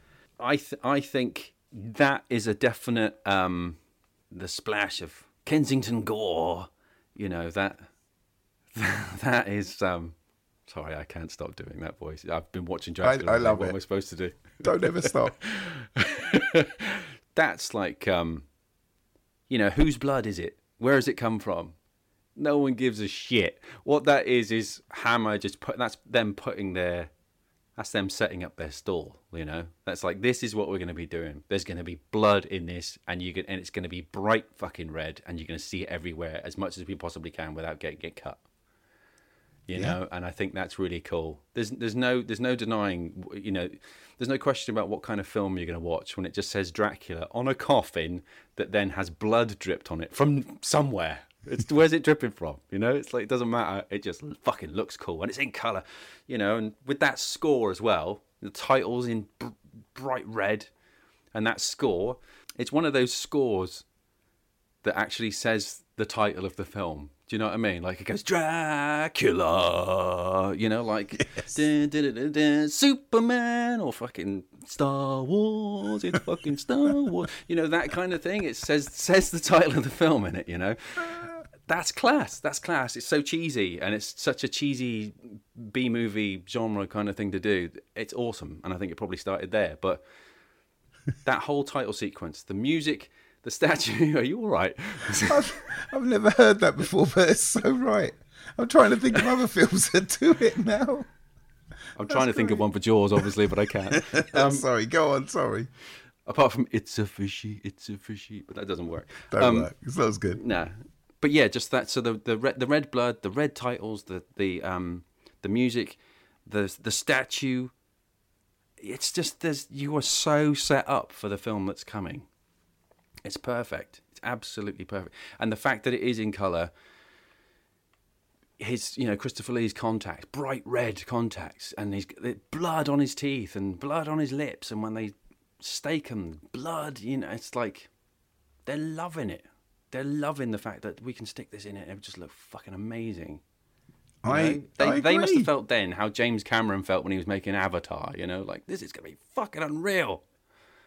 This really works. What the hell? Like, I've been, for some reason, instead of splitting up the 50s a little bit, I just did the whole of the 50s. So I've watched 101 films in total to sort of get my list. That's a lot. And a lot of it is in black and white. And there's only a few that were in colour. And this was such a refreshing thing just to see. What an opening. And I was just thinking to myself, well, imagine what it was like for people then. Exactly the same. Yeah. Like, thank goodness. Here we go. Yeah, yeah. And when you think about it back then in terms of, context, like historical context kind of thing, when that title sequence would have come out in 1958, nobody would have seen anything like that. That would have been... That would have blown people away, It's like the bright red blood. And that's why people said, I think reviews at the time said this is one of the... they said it was... they didn't use gory. I can't remember what it was. They used the word saying it was excessively gory, and the sexual content was just... They were just blown away by... This was basically just gory filth. And it's like, come on, seriously. Say that now, but Hammer were definitely putting both feet forward. Like, this is where we're going to go from now on, and I can't wait to see like where it does develop. I know you said the film's like sort of gradually getting a little bit worse, but I'm still excited about getting it there. Definitely gets more titty. There's so English. More titty. There's a lot of flesh. It gets very titty. There's a lot of flesh, and I think it's because you're heading through the 60s and into the 70s, basically, right. And they started to aim for the kids. So what do the kids want to see? Oh, it's all, free love and all that. So we got Christopher Lee wandering around being chased by Peter Cushing with loads of hippie people shagging. What's going on? That's when it starts to lose it then. And I think there's one film, I can't remember which one it is. It's one of the follow-up films where Christopher Lee has no dialogue at all because he thought the script was so fucking awful he refused to speak. He's only on screen for 9 minutes in this one. 7. Is it 7? Yeah. Oh, yeah. Mate. That's mad. But do you know what's really cool about that? He's only on screen for 7 minutes. And I only found this out today, but it cracks me out. He has 16 lines of dialogue. Right. He's on screen for 7 minutes. Do you know how much he got paid to do Dracula? 750 quid. Oh, come on. He got 7. The film cost 80 grand. What? Seriously, yeah. Dracula cost 80 grand to make. But it's so beautiful. It is so good looking. I mean, the next bit we're going to hit here is set design and costume. Yeah. Oh my word! Like, just the costumes alone, you would think these are multi-thousand-pound costumes. They're so good and suave, and I don't know. I've not seen anything quite like it in those 50s films that I've been watching. No. How dapper these people look. Like, proper cool. Definitely, and this is what I said earlier on about if you say to somebody, what does Dracula look like, they will describe this film. He has a long cape, he hasn't got the big collar. That's the Bela Lugosi thing, I think. I'm not sure.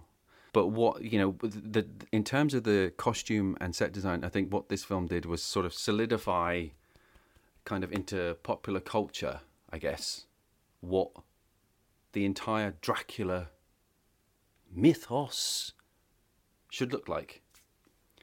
This is what Dracula... Yeah. If you're doing that, it's the cape, the castle, the fangs, it's all there, Because I don't think there had been a vampire film with fangs like that before. Because he didn't have them in Lugosi's one. And, Nosferatu, he had the kind of two things at the front, I guess. You know, and like with the set design and stuff, like for those listening, I have a background shot of Christopher Lee stood at the top of the stairs, which is that shot is awesome. That's my favourite shot in the film. But that staircase, if you look at that film really carefully, those stairs pop up everywhere. They repurpose that staircase all over the shop. But you wouldn't know it just watching the film. If you're sad and you know sad facts like I do, that staircase pops up a lot. They swing it around and change it about, cover it in moss, take it outside, take it inside. Brilliant. It's all over the place. But that's why the film, you know, didn't cost a ton, because they knew what you're working with really experienced sort of stage hands and carpenters and stuff at that point. That's why people would come over here to make films, because the construction crew and the technical crews in the UK were some of the best in the world. That's why all the Star Wars films are made over it. That's why all the James Bond films are made over it.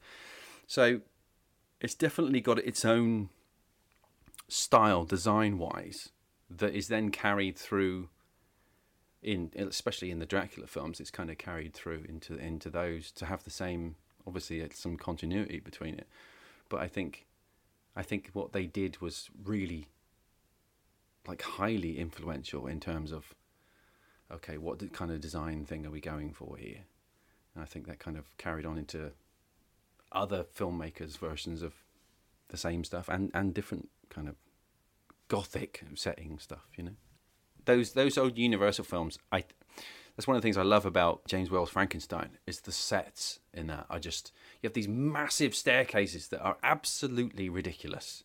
You know, you would never have a staircase like that. They're sort of, realistically, they would be chiseled out of rock, and they're wonky and they're far too long and they spin, but they look amazing. It's all about how does it look, you know. And I think what they did with this version of Dracula was, I mean, there's two ways of looking at it. I think the writer said that he wanted to make a more grounded version of Dracula, which is a weird thing, because that's a thing that's said nowadays about, I want to do a more grounded take on Batman or something, you know. But he wanted to do a more grounded take on Dracula, because that's why he threw out all the turning into a bat, turning into a wolf, turning into fog. All that's gone.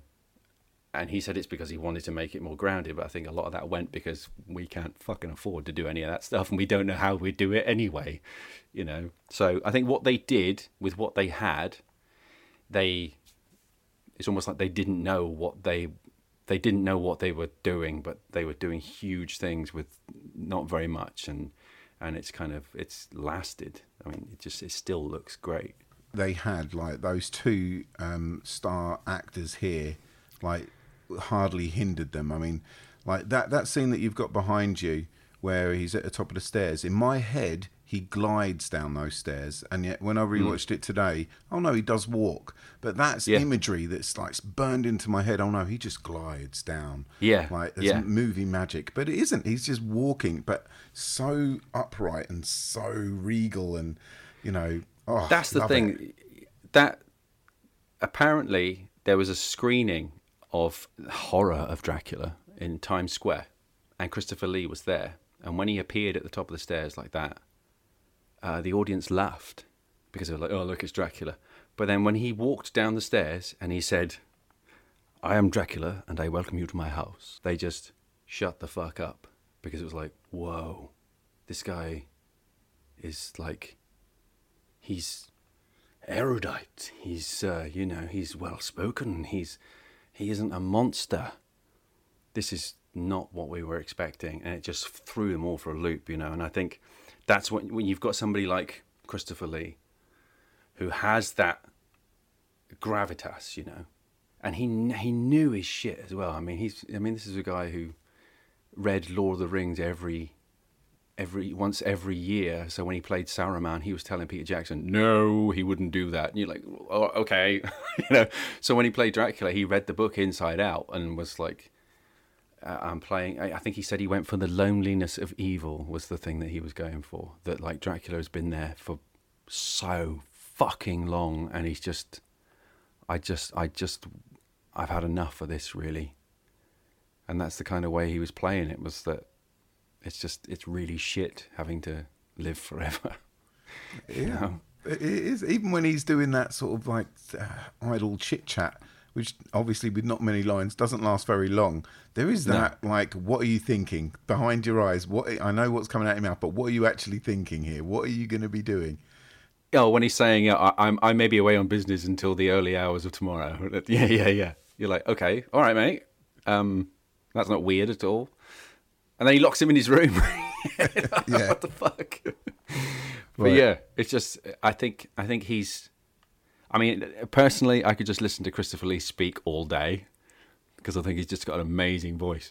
But what he brought to that, whether he liked it or not, he sort of carried that role around his neck for the rest of his life. What was cool is that he was kind of a little bit reinvented later in life with like Count Dooku in Star Wars and Saruman. You know, so for a lot of people, he is Saruman. That's it. They wouldn't know him as Dracula. It's just, oh, that's Saruman. Cool, that's fine. Saruman's fucking awesome as well. Yeah, not bad. You know? I'm trying not to shout, "You have elected the way of pain." I'm really trying to keep it in. But just so he's got that character. That character is just Christopher Lee, you know. And so, like I said a couple of times, people think of Dracula, they think of Christopher Lee, and you know, as soon as I think of Christopher Lee, I think of Peter Cushing, because those two, you know, they're like Morecambe and Wise. You know, those two. Imagine them on a Saturday evening light entertainment show. I don't think I'll be up for that. Did you never see when Peter Cushing was on Morecambe and Wise? No. Oh, I think he did a sketch with them, and then he'd turn up every so often, for like a decade later, just turning up every so often saying he hadn't been paid for it, and just ask them, are they going to pay him yet? But yeah, anyway, that's besides the point. Well, that's now a YouTube hit when I go to edit this. Yeah, That's definitely. Oh, okay. Right, you mentioned him. Let's talk about Peter Cushing. Obviously, best role Star Wars. We all know that. But if we're sticking with this film, yes, which we have to. Okay, so best dressed, I would say. I'm so envious of his get-up. I don't know. I think if you want best dressed Peter Cushing, I think Curse of Frankenstein. I think he's nailing it there. He looks very fucking swish in the Curse of Frankenstein. He does. Okay, all right. His entrance, not as like as Dracula, but still pretty great. I love him really subtle. Entering the bar as well. My goodness, his conversation instantly. Everyone knows what he's there for, but no one wants to talk about it. Van Helsing as a character, later on, if we mention Van Helsing now, people were just going to think of that movie, which is a shame. Yes. What do you think of Cushing in this? It's weird that he turns up really late in the film. You know, for an hour and 22 minute film, so an hour and 20 minute film, he turns up like 20, 25 minutes into the film, which comparatively is pretty late for one of your main protagonists to turn up. But that's the other thing as well. You think that your main protagonist is Jonathan Harker, but he gets, as spoilers for a film that came out in 1958, he's gone. He's killed within like useless. 20 minutes. Yeah, well, yeah, he's absolutely useless. Yeah, but it's kind of, I don't think that had really been done, and I mean, a couple of years later when Hitchcock did it in Psycho, yeah, it was that's kind of a bit more well known for like, all right, I thought she was the main character, but you've just bumped her off in the shower. But yeah, Peter Cushing turns up relatively late, and from what I remember, his entrance in the film, like you said, it's not a very rah kind of entrance. He doesn't get the big stood at the top of the stairs, flashy kind of entrance that Christopher Lee gets. But it's kind of cool that you don't see him. You just see the side of his face as the barman's talking to him. And that's kind of like, who is this fucking guy? And so you immediately want to know who this guy is, that he seems to know what's going on and everybody's a bit wary of him and stuff. And then he just, it's this, I don't know whether it's just an age thing, like my age, or the time that I've been alive or whatever. But the way that they speak is so authoritative that when you hear Peter Cushing speak, you're like, this guy knows what he's on about. And when you hear Christopher Lee speak, you're like, this guy is in charge. So you kind of listen to them and, right, okay, everybody else is like, so what do we do now? Well, we do this and we do that. You know, it's like, okay. They're just so commanding, I guess is the word for it. The pair of them in their own way, with their own role in a specific way, are very commanding. And that might just be the tone of the voice or whatever. You know, like when I was in the studio a couple of weeks ago with Jace Lewis of Jace Lewis fame, and he's saying to me, you know, you ready to record? And I just turned around and went, you may fire when ready, you know. And it's like, and he's like, why don't people speak like that anymore? And it's like, well, they don't, because, you know, people are assholes and they want to knock the tease off of everything. But just that way of speaking, for me personally, I just love listening to it. And two of the best voices you could listen to like that are Peter Cushing and Christopher Lee. So you stick them together, it's just, yeah. For me, those two, like I said, those two are like one of the best double acts you could get. And in this film, and to a certain degree, Curse of Frankenstein, but Christopher Lee doesn't speak in that. But so this is the one for me for those two. You know, other people might go for, you know, what was it, Hound of the Baskervilles? That I think they did together. Oh yeah, oh yeah. Do you? I've not asked you this before, but I just thought I might bring it up now because I always see the 50s and 60s particularly as the trio. So I would include Vincent Price into the Peter Cushing, Christopher Lee sort of holy trinity of actors here. Yeah. But I always feel like that I can't choose between Christopher Lee and Peter Cushing. Just can't choose between them because whenever they're on screen, I am completely engrossed in what they're doing, and I can't choose between them. What, in terms of like who's my favourite? You know, you've always got to have in a this favourite. Film. Oh, in this film, again, no, both in this film as well. When they're together, I can't pick between them. See, for me, it's Christopher Lee. Yeah. Just there's just something about Christopher Lee that's just. I mean, maybe it's because he's Dracula. That just makes him cooler, you know. And then, oh yeah, he's fucking Saruman as well. So, you know, and then everything else, you know. Even in Sleepy Hollow, when he says that brilliant bit when he goes, with their heads lopped off. You're like, that's fucking class. Why does he do that bit with his hand? It's fucking brilliant. But so yeah, for me, it's Christopher Lee just edges it out a bit, you know. And does Vincent Price get a look in? Vincent Price, see, to me, Vincent Price, I never really got into many Vincent Price films. So like I said, I started watching Hammer horror films as a kid. So to me, Peter Cushing and Christopher Lee, Dracula, Van Helsing, that's you know. And as a kid, Vincent Price was the guy talking in Thriller. You know, that's do you know what I mean? Yeah. So for me, it's like, right, okay, I need to. You know, as I got older, it's like, right, I need to do my Vincent Price homework. You know, and then you go Witchfinder General and all that kind of stuff. You know, so it's like, yeah. So and you know, maybe it's because I don't. Maybe it's a British thing as well. You know, like yeah, there's Vincent Price, yeah, but we've got these two. You know, we're going to finish off the conversation with the little bit about why are we finishing? I'm just looking at the time and thinking, wow, this is overrun. But at the same time, it's so good. It's so weird. I could talk to you for ages just about these idiots that are long gone. This explosive, and I put this in my notes, explosive finale, right? Yeah. Running around corridors to kick off with, I always hate that. I always hate that. And for some reason, I don't hate aliens when the majority of the final half of the film is that. Yeah. And I don't hate this one. But that sort of trope really grinds me down. I don't know why this is better for having it in there. And then the actual finale, again, spoilers for a very old film, but just having the quick look at the curtains, and I'm going to make a run for it. Like, yeah, I love it. And I'm just like, oh, please make it before he gets you. Please make it. Like, I love that bit. Like, does it still hold excitement for you when you watch that finale? Because it is special.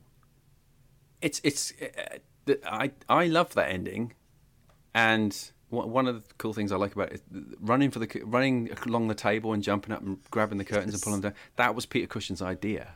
No. Yeah. He was Brilliant. like, why don't I do this? And they're like, well, yeah, if you want. And he also said, how about if I grab the 2 candlesticks and make a cross out of that? Because I've been using proper crucifixes all the way through the film. How about I use a makeshift one now? Because that'd be cool. Yeah. That's great. I'm pretty sure Peter Cushing didn't say, because that would be cool. I'm pretty sure he didn't say that. I won't quote but you yeah, on that. so it's all right. that was his idea. But if I was thinking as I was watching it earlier today that if I was to do a remake or a version of Dracula or whatever that had that ending in it, I would pretty much do that, because there's something fucking awesome just pegging it along a table and just jumping up and grabbing this massive curtain at this huge window, pulling it down so the sunlight comes in and lands on Dracula's foot and disintegrates his foot, and you're like, whoa. And then when he blasts him with the crucifix and then just pushes him into the sunlight. Now, I don't know which version you watched. Did you watch the newer version that's got the stuff restored in it? I watched a bit where his face sort of at the end it goes like a flaky white. Did he scratch his face off? No, I didn't watch that version. Okay. Ooh, right, okay. Because they found some footage that was cut.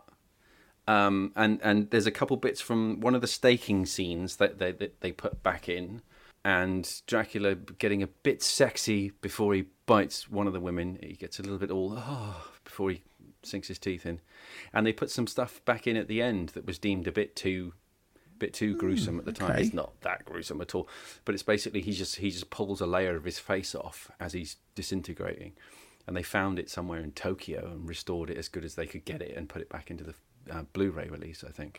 I've got a very old DVD from a boot fair. Yeah. So yeah, if it was before, I think it was 2011. I think they did it. So if it was before then, it would be the original version, I guess. But that's now vampires turn to dust. That's where it happened, and now it happens in Blade. It's like that. That's still. They just turned to ash. That's what happened in 1958, and they're still doing it now. That's how sort of iconic that was, and it's even when you watch it now, and you're kind of thinking, well, it was 1958. They had no CGI. They had bugger all, really. So how are they?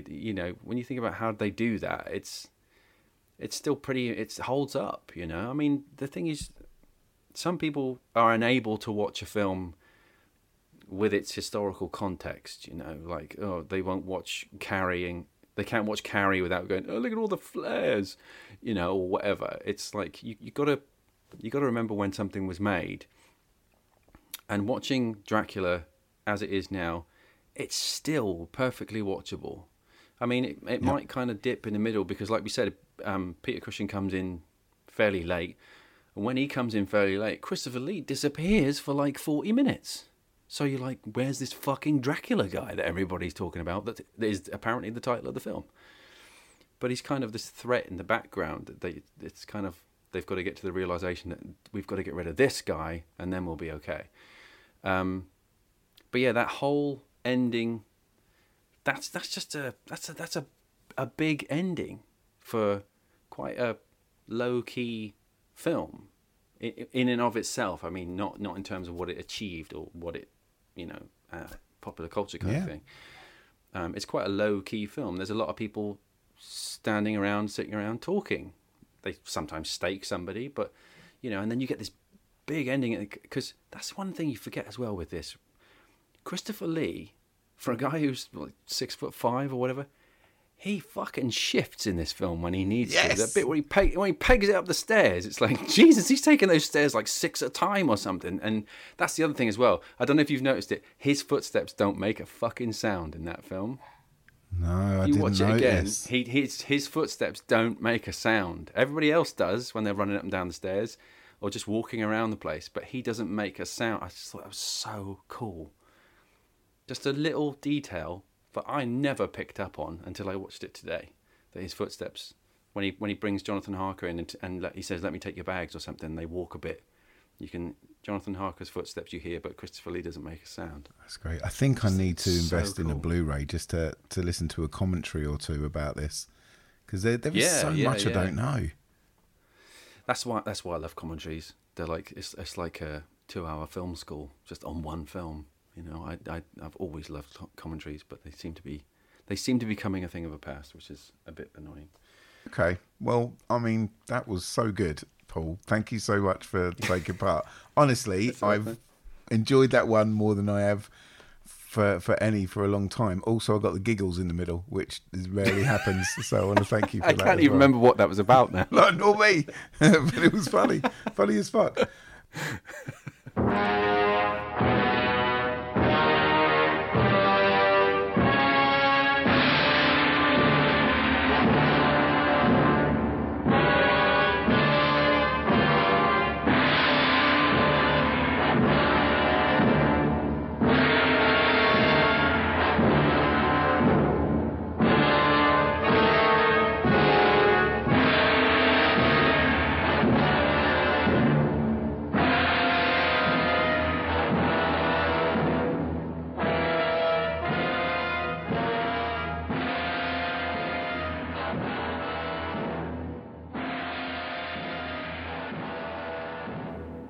James Bernard, I haven't yet talked about on A Year in Horror, but I have mentioned his scores in passing. When I say something like Hammer-esque, or when I made that comparison to the Devil Rides Out score just a few episodes ago, well, in those circumstances, I am talking about James Bernard. These scores are so iconic and so integrated into my very being that it's really difficult to be critical about it. Dracula is just as incredible as The Devil Rides Out, Plague of the Zombies, The Damned, and one of my personal favourites, She. I can't choose between them. Now, I do know that Bernard enrolled as a student at the Royal College of Music in London in 1947, and he graduated 2 years later. And you can hear this, you can hear that classical training. It underpins all his best work. But he never rips them off. In the Dracula score alone, there is some echoes of Schubert, Brahms, Wagner, and it all underpins this spooky, sweeping orchestral motif that he brings in.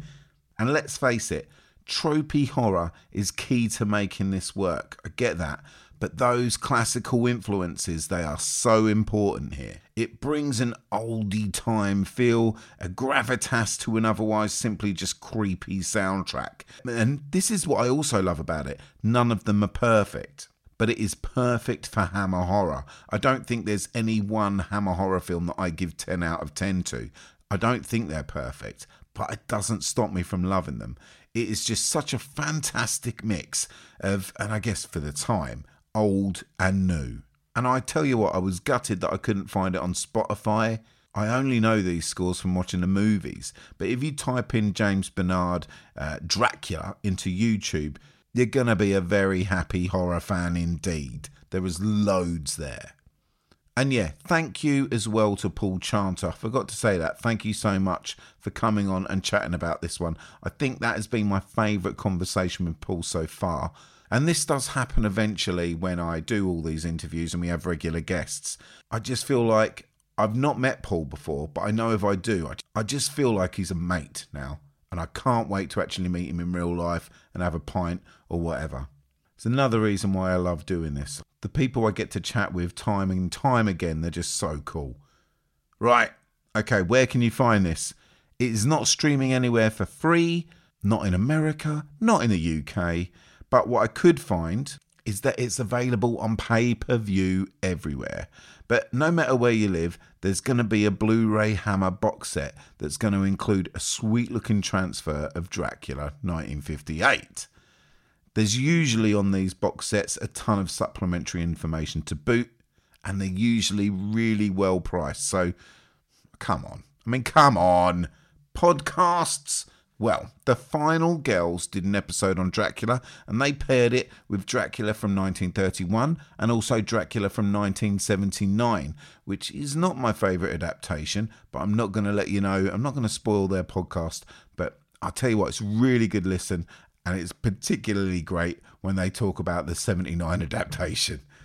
So yes, there's that one. That came out in November 2020. But after you've heard that, I would then head over to a podcast called Decades of Horror, the Classic Era. They do just over an hour worth of chatting about Dracula 58, and that is just Dracula 58 on its own. And that episode, that came out in October 2021. And that, my good podcasting listening friends, is your lot.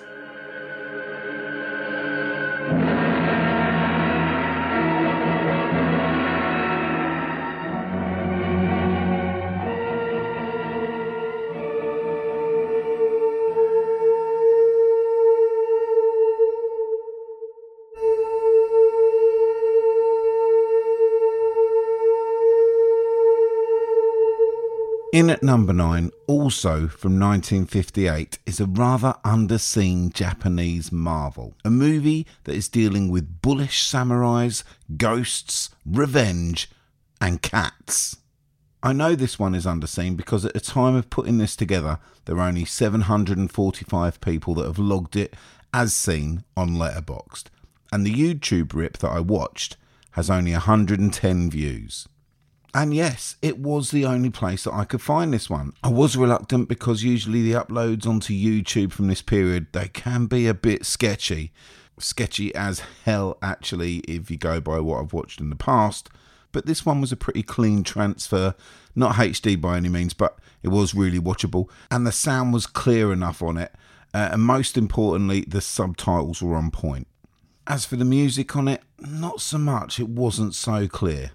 What's this film called? Well, my number 9 is The Black Cat Mansion, aka The Mansion of the Ghost Cat. 本映画には絶対の自信を持つ新東宝がまたまた皆様の待望に応えて送る怪談映画決定版大倉社長指揮のもと新東宝のベストスタッフが総力を結集した身の毛もよだつ迫力巨編超天霊色大レスポ映画亡霊怪病屋敷亡霊怪病屋敷亡霊怪病屋敷にご期待ください Now, as way of a description of what's actually going on in the film, I think the most I'm going to give you is this. And of course it comes from the Letterboxd synopsis. Here we go. The descendant of the servant of a cruel and vicious samurai returns to the town where she was born, only to find that a cat who is possessed by the spirits of those murdered by the samurai is trying to kill her. Now, I think this is probably going to be the shortest one of these that I've ever done, at least for a top 10 movie, because it is so underseen and it is so easy to access that I don't want to spoil it for anybody that wants to give it a go. The cinematography by Tadashi Nishimoto, who is best known for his work with the Bruce Lee classics The Way of the Dragon and Game of Death. Well, that cinematography is outstanding at points. You get an unusually realistic sense of spatial whereabouts and awareness at all times. And I am talking about from the actual facade of those ancient looking Japanese homes to the gardens, the forests, the ponds, the swamps that surround them. It sets up a really beautiful world and it is captured exquisitely. I love the story, of course, but that one is just not very complex at all, but it does the job.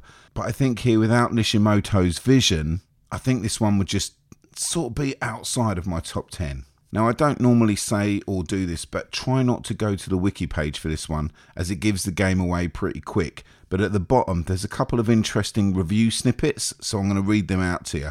So, Steve Biodrowski, he, of course, of Cinefastic Online, wrote that this film is not a masterpiece that will sway the uninitiated, but that it is an atmospheric and well-executed genre piece. And Scott Fouts of Sarudama.com, he called this film a tragic ghost story and highly recommended it to fans of J-horror. And I think I have to agree with both of these. It is not a 10 out of 10 masterpiece. I personally scored it a 7 out of 10. And yes, you will definitely catch a lot of those J-horror tropes that we are so used to from the late 90s and the noughties. But I mentioned it a little bit earlier. The music here, there is very little information on this movie out there, and I couldn't find the score anywhere. And even though the picture transfer is pretty cool on YouTube, the sound, as I say, is okay, but the music is not so great. And I don't want to judge the music in this film if I can't hear exactly how it's meant to sound. So unfortunately for this part, I think we've just got to forward wind. And where can you watch Black Cat Mansion? Well, YouTube was the only place that I could find this one at all. As for podcasts, you are listening to the only podcast that has talked about this movie, and as I say, it's really resonated with me. Maybe you'll love it even more than I did. It is only 70 minutes long. What have you got to lose? And once again, I am talking about Black Cat Mansion, aka the Mansion of the Ghost Cat.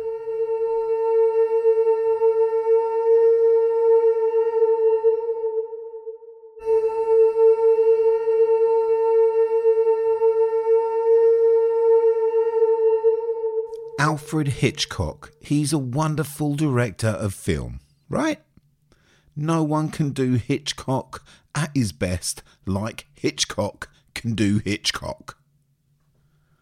Well, hang on, I think De Palma came close on Sisters, Dress to Kill, Blowout and Body Double. In fact, last week I even watched Fincher's Panic Room, and I found a load of nods to Hitchcock there regarding film technique and composition and the energy throughout. It's a real tricky story and it's put together really well. But this is different. This is as good as Hitchcock at his very best. And if we're talking horror, then right now we are talking even more intense than Hitchcock. Of course we are. This is French. Director Henri-Georges Clouzot unbelievably made just one horror effort. But I mean, what a goal. This is Diabolique. Une baignoire, diabolique. Un costume d'homme, diabolique. Une malle en osier, diabolique. Une piscine. Qui l'a enfoncé sous l'eau?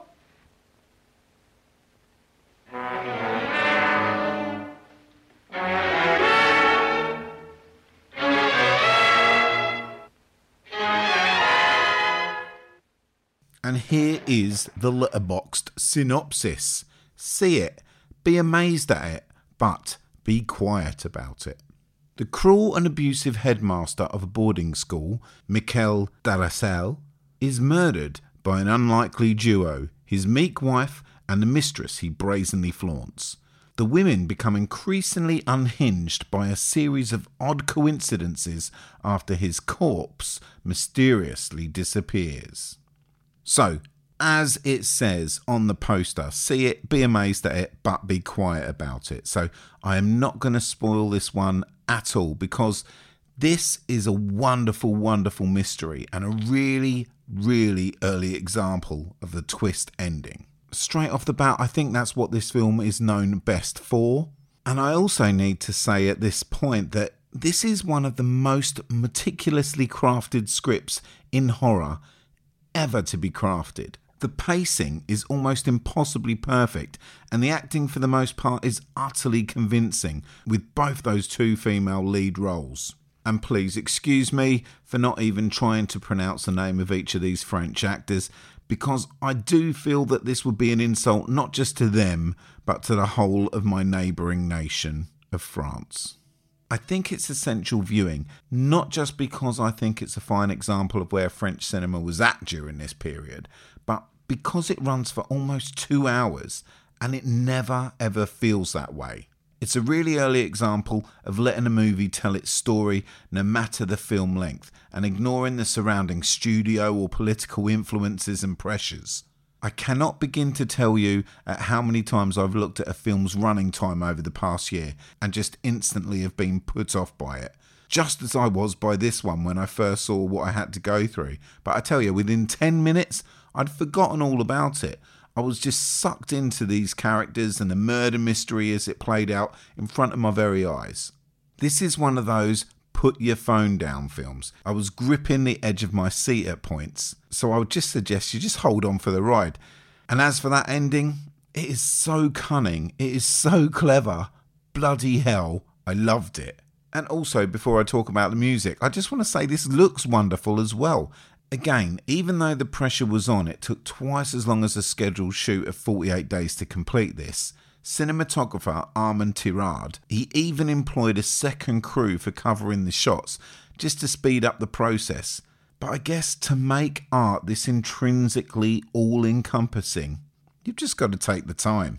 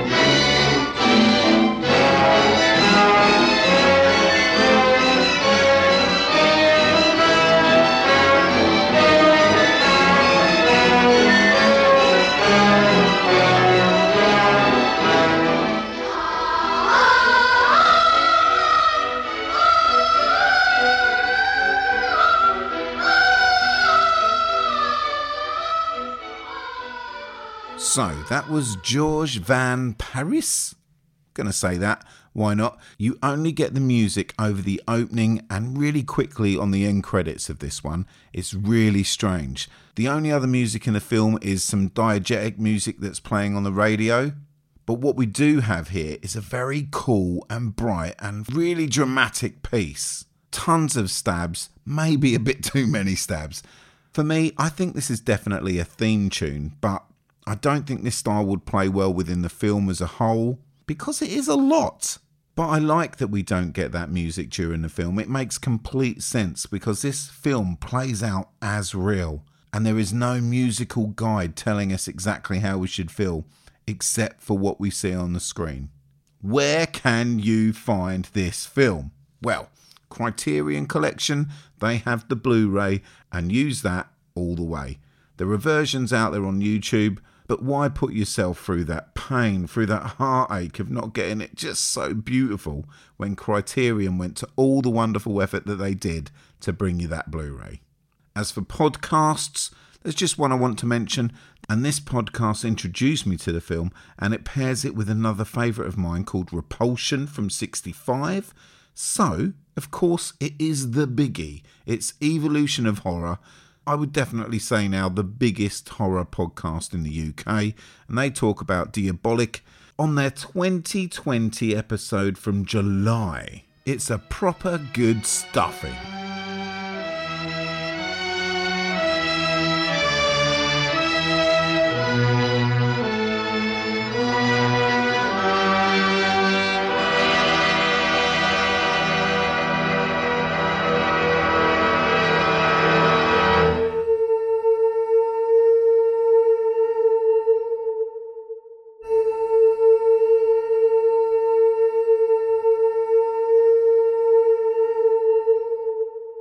At number 7, we visit a legend, Mr. Vincent Price. This film is from 1959, and let me tell you, Price had an incredibly busy and an incredibly successful year.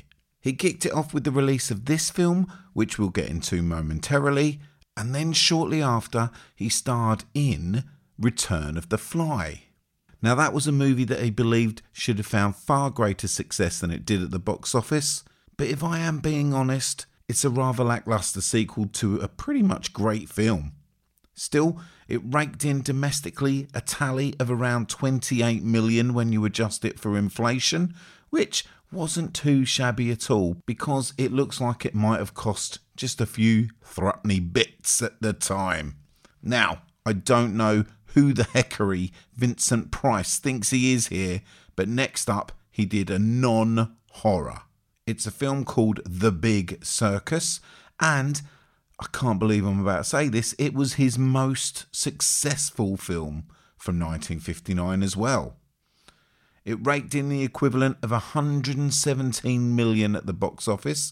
Apparently, it's all about this fella that is going to lose his circus due to some crappy finances that are going on, and then someone starts killing people. Also, it includes 0 dancing skeletons. So what is the point? Shortly after this, William Castle released The Tingler, starring Price in the lead role, of course. He played Dr. Warren Chapin. And this one, it clocked up to 43 mil in today's dollars. And he finished out that year with the moderately successful The Bat, and that brought home 38 million worth of rashers of bacon. So what did we miss out at the beginning? Well, it was his most successful genre pick of the year. It bagged an equivalent of $65 million on its domestic run. We have another William Castle banger. It is, of course, The House on Haunted Hill. I'm Vincent Price, and you're invited to my party in the house on Haunted Hill, where so far the ghosts have murdered only 7 people. So won't you come and make it 8? You'll see human heads without bodies. Mysterious pools of blood dripping from the ceiling. The walls move slowly in against you. Don't try to escape, you can't.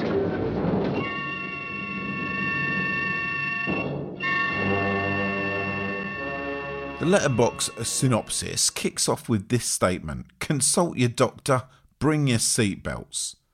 Frederick Loren has invited 5 strangers to a party of a lifetime. He is offering each of them $10,000 if they can stay the night in a house. But the house is no ordinary house. This house has a reputation for murder.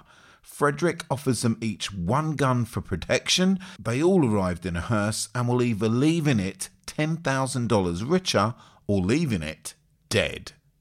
Now, there is this great documentary about William Castle. It is called Spine Tingler, The William Castle Story. It's directed itself by Jeffrey Schwartz, and it goes through stuff from the very early beginnings of his life until his successful heyday.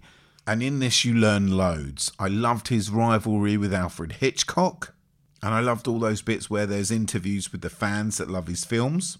It's such a good watch. Now, I happen to own all of the William Castle Vincent Price movies, and I believe I saw it as some bonus content of one of those, but I haven't got them with me as I record this. But if you do get a chance, I promise you that this documentary is a delightful and interesting watch.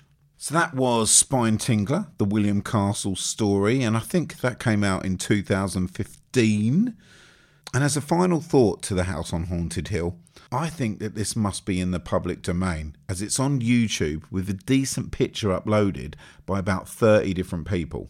And you know what? This is just one of those comfort watches for me. If ever I can't find something to watch, my algorithm just picks this thing up and it seems to read my mind, and I'll just pop it on and fall asleep watching that crazy dancing skeleton and one of my favourite ever Vincent Price performances. It is just that good. Honestly, there is just no excuse to have not seen this one, except blindness. I'll accept blindness, but that's it. That's your one excuse.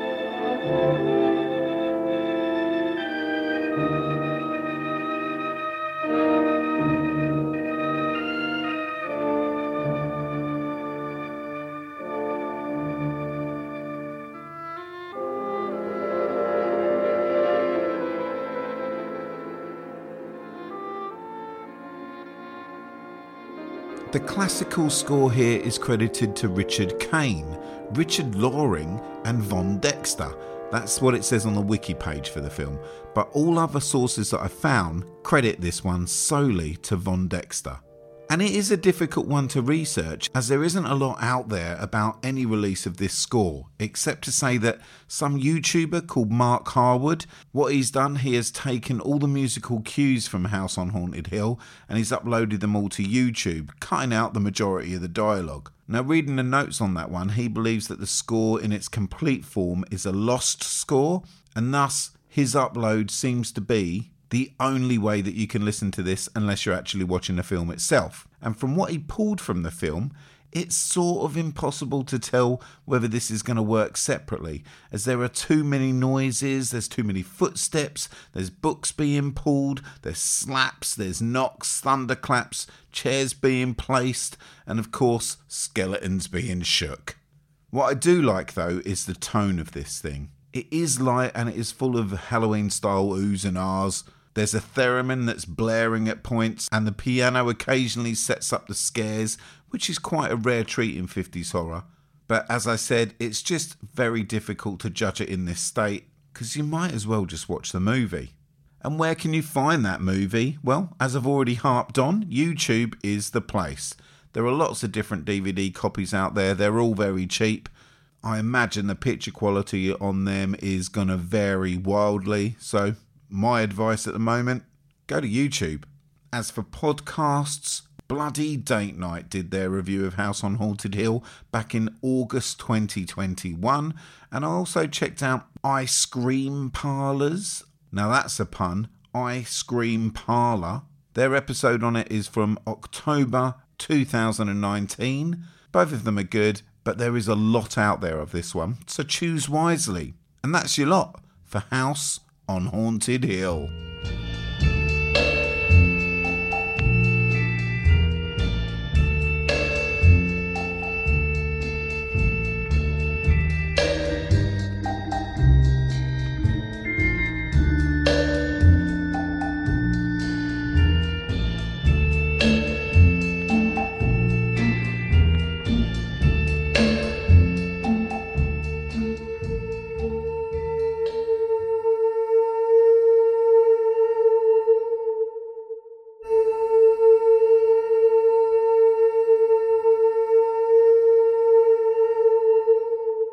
Here we go. Now we're going to hit the next bunch of also rans hard.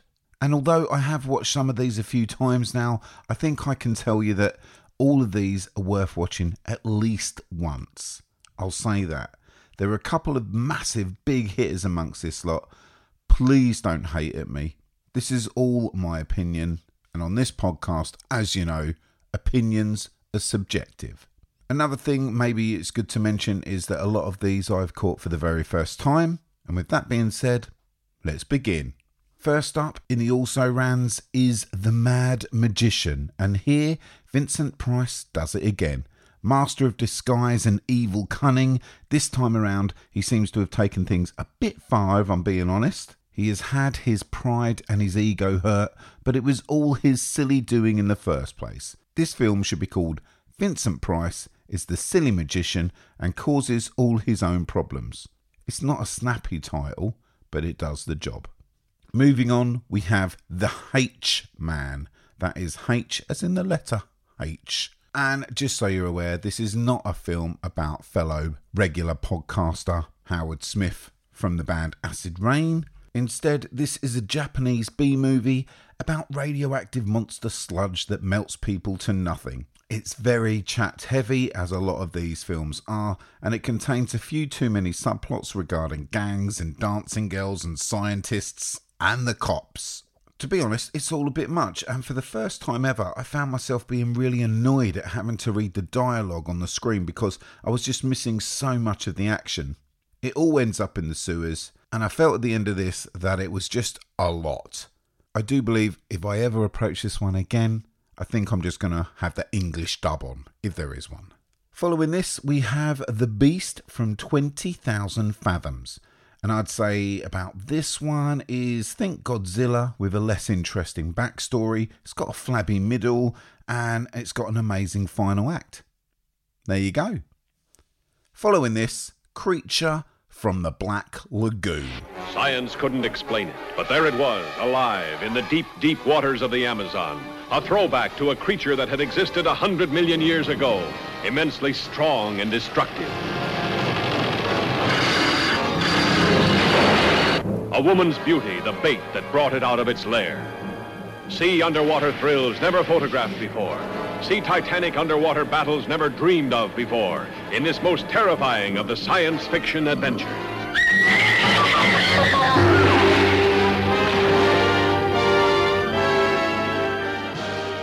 Now, this is one of those movies that is considered an all-time classic, and I had a massive problem with this the very first time that I watched it. I simply thought it was a cheap, hammy mess in the same way that Plan 9 from Outer Space is. This all being said, that means I was delighted when Graham Bywater, who last joined us for The Slayer on the 1982 Big Hitter episode that we had out in December 2020, he wanted to return to talk about the creature. And here he is, in conversation. Enjoy it, you enjoyers of a 1950s terror and monsters. It's a good one. The guy's a good egg. And this is The Creature from the Black Lagoon.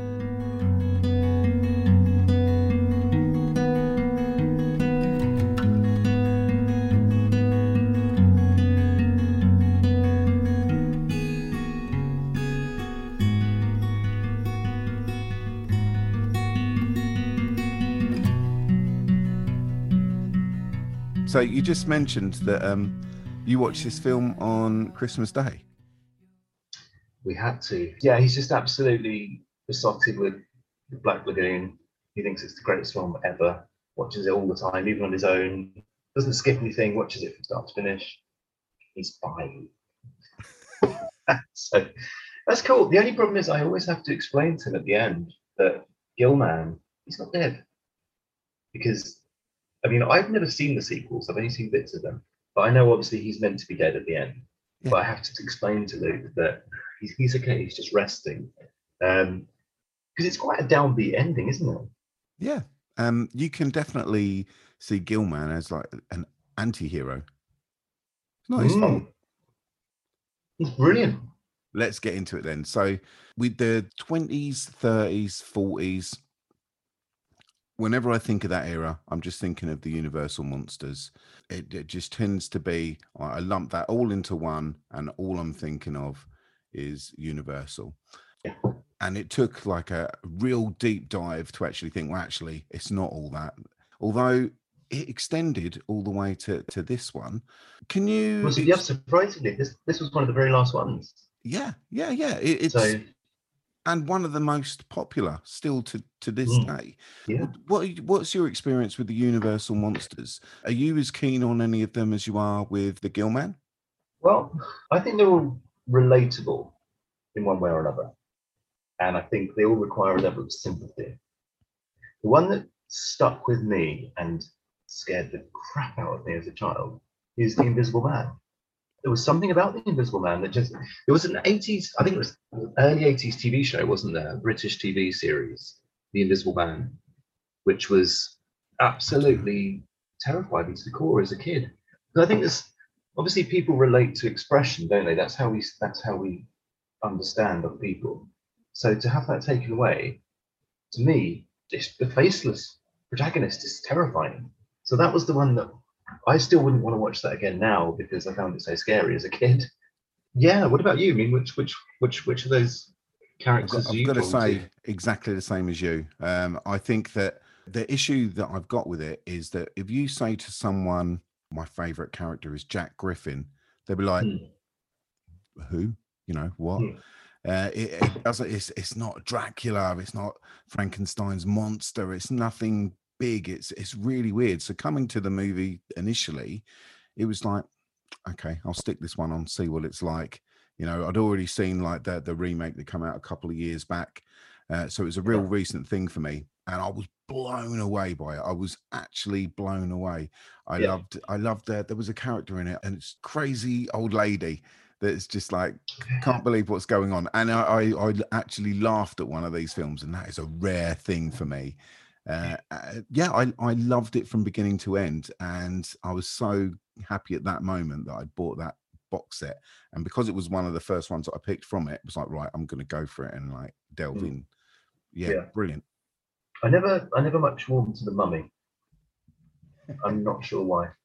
I've seen so many films about mummies, and it's just, I don't know, there's something, it doesn't really do it for me. I think, obviously, we were saying like Creature from the Black Lagoon, he's definitely my favourite. This is it, right? So The Creature for me is one of the middling films. And when you mentioned it, I was like, fantastic, because we've got a fan here and we can go into it. Now, I've watched several little documentaries as well about this, of people going to visit the site where it was filmed and things like that. And it's really interesting what people get out of it. I mean, these are lifers that are like, one of the things that I watched was someone was moaning that the gift shop didn't have a pin that you couldn't just buy on the internet and things like that. So it was really, people are intense about it, tattoos, you name it. As you were saying, like this, the location is one of the most important things about it. Because I mean, it's in Tallahassee, which is, what a word, I mean, amazing. But there's been loads of other films shot at Silver Spring Studio as well, because they did Thunderball there in the same location. Wow. Which is a film I've not seen for a long time. But they did like Tarzan, that was filmed on the same set. Yep. I'm not sure which Tarzan, but I mean, Never Say Never Again was another one, I think, which, I mean, I'm not a Bond fan, but they did use that location for a fair few Bond films, apparently. I can see that now, like speedboats jumping over. Yeah, I mean, it's a great setting, isn't it? The setting is for me, the most vital part of the film. I was thinking this the other day when I revisited, going off topic slightly, when I revisited Wolf Creek, because I absolutely adore Wolf Creek. I think it's a masterpiece film. But that film is all about where they are, where they're set, the fact that there's no one there, similar to Alien, I guess. No one knows they're there. That's what's so scary about it. And yeah, Black Lagoon, which it just, I mean, that's one of the best things about it. That's one of the reasons it's, I mean, Dracula's castle is fantastic, but the lagoon, oh my goodness, just such a mystery, isn't it? I loved it, absolutely love it. Well, another thing we're talking about, the Gill Man, I think like he's the most relatable of all the characters as well, because he's got an innocence and you do actually genuinely really feel for him, because at no point in the film is he trying to harm anybody. They kind of push him to this point, almost like the first Rambo film where he's just trying to make friends with them, just get on with life. But they sort of push him to this point where he does, at the end, just go, right, I'm gonna steal the lady. And he does. Takes her back to his cave. And yeah, it's funny because Julie Adams is amazing. Like, she is absolutely brilliant in that film. And the swimming scene, as you said, that sequence. Yeah. My goodness. I mean, I don't even know how they filmed that. It's mad, isn't it? It's like this sort of water level where you're, yeah, it's amazing. It's, yeah. So that's, for me, that scene takes it above just an average monster movie of the time. But that scene alone is enough to draw you in. And it's the one thing that stuck with me after my first viewing is like, how they do it.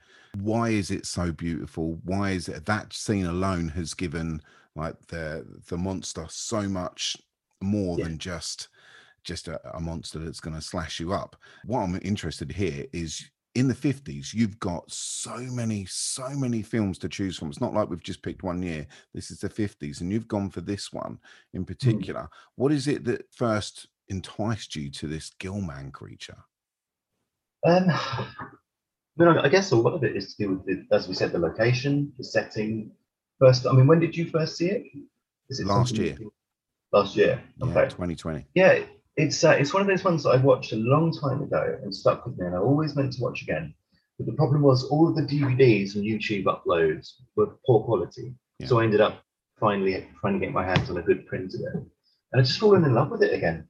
I mean, there are other films from 1954, like as I said, the first Godzilla film, that's 54. So that was kind of my first choice when we were talking, but I think Creature from the Black Lagoon is just such a beautiful, poignant film. It's funny in places, it's downbeat at the end, it's really hypnotic, it's beautiful, it's just everything going for it. And I can understand why it's so popular. It just seems like the ideal horror film of that decade, in my opinion. when I think of the 50s, I just think of Godzilla and Gilman. Those are the two that it's weird. really, yeah.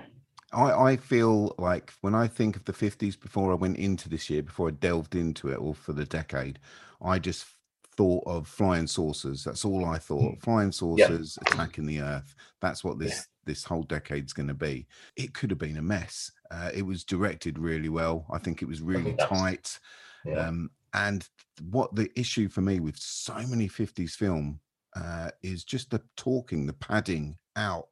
Is often rubbish. And although there is like padding in this, it's not bad. You know, you can, all right, okay, I'm on to the next scene. Brilliant.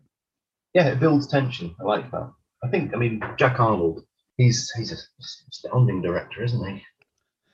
Well, the year before, I got a problem with is It Came From Outer Space. Like when I watched that, I was just like, this can't be the same guy, because I just thought it was a bit of a mess. And again, too much chatting, and it didn't all sort of gel like this one did. And I don't know what happened between that year. I know this is an Earthbound story, and you know, I imagine the script alone was just a lot smaller, a lot easier to work with.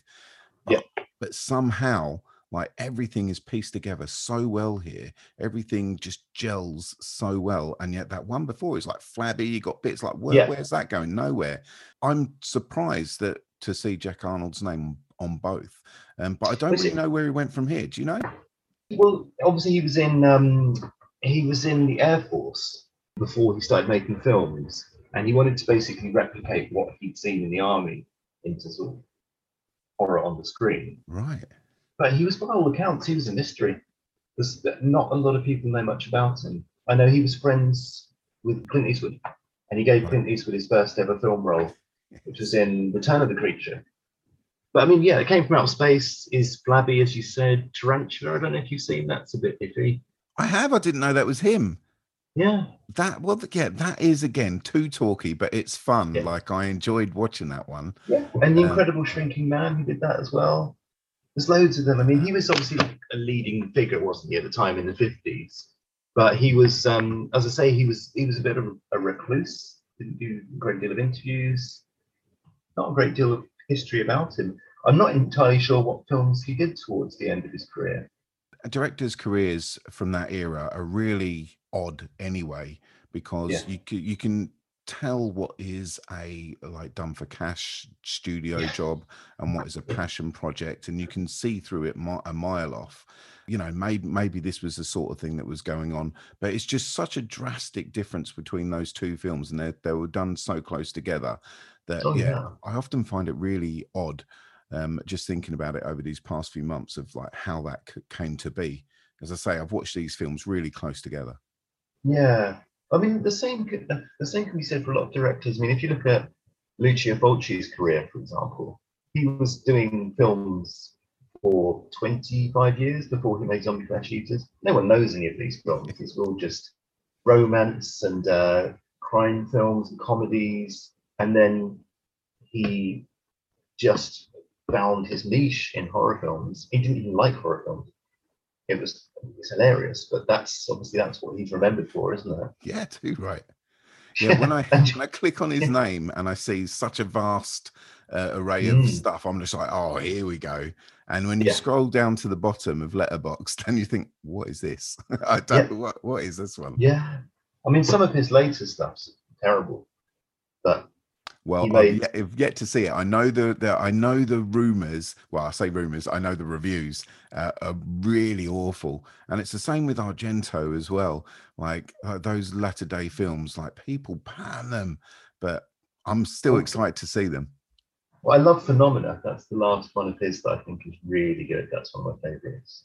Right, okay.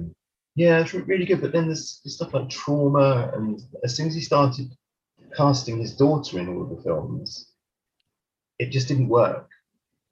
You know, it sort of became more of a sort of, what's the word, like a vanity project for Asia Argento. I don't know if you've seen his version of Phantom of the Opera. It's atrocious. It's on my list. No, I haven't. The only one I've seen is Sleepless. Oh, that's awful. Yeah, didn't like that at all. Didn't know. But he did one called The Card Player, I think, a few years ago. Just absolutely slated by the critics. Brilliant. I can't wait. I can't wait. Yeah. Like, I watched so many of those Italian directors. I watched so many when I started this whole project, and I hated them. I couldn't get with it. And it's only in the last couple of months that they've all hit me and like, oh, I need to watch that again. Yeah. What was the one that really got me? There was Kill Baby Kill, which was last night, and it was just like, well, that's Bava now. I've just like suddenly understood, and I'm now going to have to go back because everything I slated before, it's like, hang on. I've never been a huge fan of Bava, to be honest with you. I like Black Sunday. Have you seen Twitch of the Death Note? Yes, I have. Yeah. Yeah. Didn't like that one. Yeah, I gave it 1 out of 5. No, I didn't like it either. I don't like his son's films either, because his son did a few slashes. Yeah, I mean, the Italian stuff, I go in and out of love with it. I mean, I went for years now watching Argento, but now I just can't stop watching Argento again. Just completely back into it. There's also a film by Aldi Lardo, Night Train Murders. Have you seen that? No. Absolutely brilliant. It's like Last House on the Left, but set on a train. So, this is why I love getting you on. The last time I got to see that awesome list. Honestly, Night Train Murders is brilliant. It's really creepy. It's got a Morricone soundtrack, wonderfully filmed. It's got 2 of the members of Rondo Rosso in it, so it's sort of a high caliber of cast, but it's nasty. There's a couple of scenes which really click with you. Before we go into the patron side of thing, I just want to ask you about the creature design here for Gillman. So, yeah, I know we went off on a tangent, and I'm keeping all that in because I bloody love it myself. But this creature design was initially, whilst I was a youth, I was not into it. I always saw this as something as whenever it would come up on clip shows, it's just like, oh, this looks cheesy crap. This is rubbish. I'm not going to watch this. And I guess as I've got older, I'm far more willing to watch something like this, or even like the real cheap the guy that was in Florida, Sting of Death, I think it was called. I watched recently. And I'm like, well, this is just a wetsuit. Like this is no budget, and I'm loving it. I'm loving what I'm watching. So I've really come to love these designs. But this one, what was I thinking? This is a brilliant design. Yeah, it's incredible. It's got as much love put into it as Batman's costume.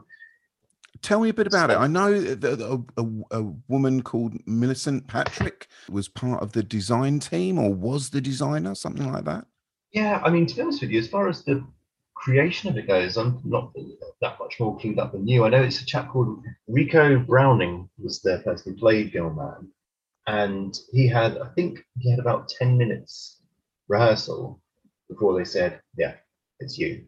And that was all based on how elegantly he swam, because they wanted the Gillman to be elegant and very aquatic, and I think they pulled that off. But it's become so timeless and so iconic now that it's almost a hard one to describe, because it's a very sympathetic character, and it looks childlike and it looks innocent. It's funny because there are a few goofs in the film, which, you know, that's fair enough.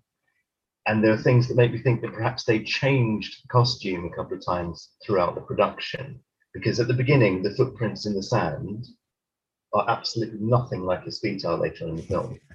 Yes. So I'm wondering whether or not there were a few ideas for his feet, for example, to make him look more human as the film progressed, because at the beginning, it's very much sort of an amphibian webbed footprint. Right. But later on, you can see that it's not. I mean, to be honest, there's also no point in the film that you think that's a bloke in a suit. I don't think you do. I think it's pulled off magnificently. The end sort of set piece, well, the journey towards the end, where he's wandering around sort of the glades or whatever it is with the woman in his arms, and it looks perilous because I don't think he can see through that. So it's really good direction. I imagine they go left, left, left. Yeah. And I mean, you know, they obviously didn't have a huge budget for it. And, you know, even some of the bigger film productions have mistakes. There's a certain scene in, I can't remember whether it's Evil Dead 1 or 2, where Sam's brother, Ted Raimi, is playing the beast that's flying around the ceiling. Oh, yeah. You can clearly see that there's no back to the costume. Do you know what I mean? But with this, I've watched this so many times, just shot for shot, just watching all the movement and everything. And at no point do you think, oh, this is dark, this is nice, it's brilliant. It's also it's intriguing, isn't it, that even though the film was shot in black and white and is famous for being a black and white film, yeah, we all think of him as being green. It wasn't green in the film. That's a really good point. Because I do. And they've never colorized it. I mean, I know it was obviously originally done in 3D, but they never did a colorized version as far as I know. Just black and white to me.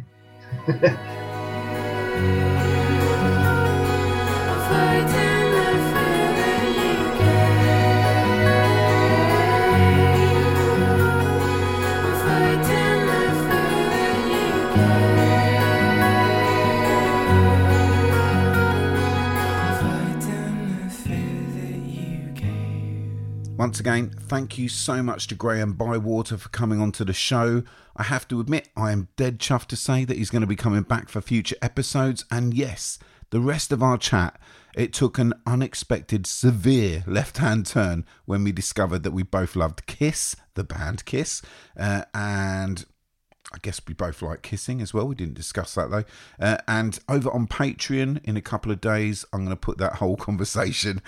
We also choose some other recommendations based on The Creature of the Black Lagoon. But basically, if you quite like the band Kiss, we talk about them for a long time. And I didn't want to put it in the bin, so I was sticking it onto Patreon. So there you go. At number 33 is I Was a Teenage Werewolf. And in this one, Michael Landon's brooding, sulky teen simply comes across as just a prick. It's like I'm watching my dad when I was growing up. I don't empathise or bond with the guy for the whole of the first 25 minutes build-up. I just couldn't get over that hump. Other than that, it's a pretty great movie. And we head further into the list now with The Monster That Challenged the World. It's a silly creature feature, sure, and it does ejaculate sea plasm from its head, but the establishing 25 minutes of the plot this time was really good, and it creates some really likeable characters, and that's why I'm putting it above I Was a Teenage Werewolf. But what's that? You've already mentioned it, and it is higher than Creature from the Black Lagoon. This is Plan 9 from Outer Space next. And I wanted to love this, and whilst it didn't live up to its worst film ever made reputation, it was still proper awesome in its really poor execution, abysmal acting, shitty sets. Good job, Edward D. Wood Jr. In 1959, we have It Came From Beneath the Sea. A tidal wave of terror engulfs the screen as a raging monster from the dawn of creation attacks the world of man. The H-bomb blasted it loose from the depths of the Pacific, but not even the H-bomb can kill it. Unknown object coming this way. Entering minefield. Stand by, number 38, mine. Fire.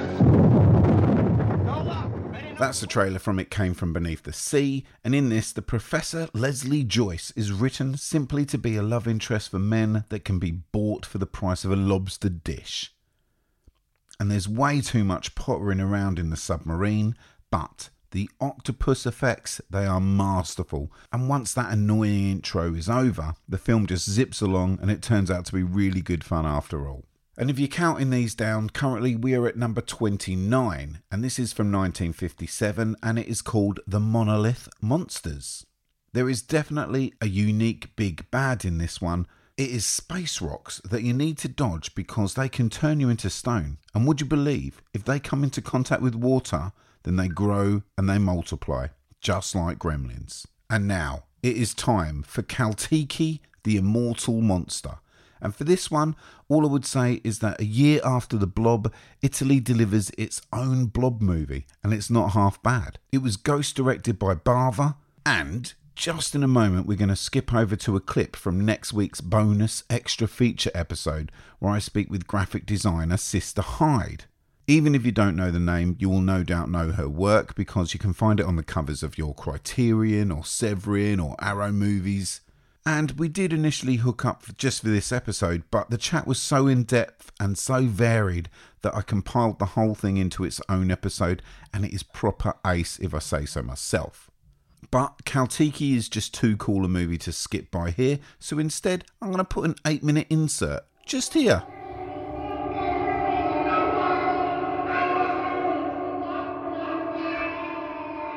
We're actually talking today about Kaltiki, the immortal monster, and this is a film that I discovered, again, thanks to Arrow, on a blind buy to HMV one day.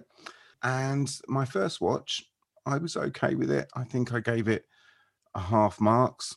And I watched it again for this. And then all of a sudden, things were happening that I didn't notice the first time round. It was a really great experience.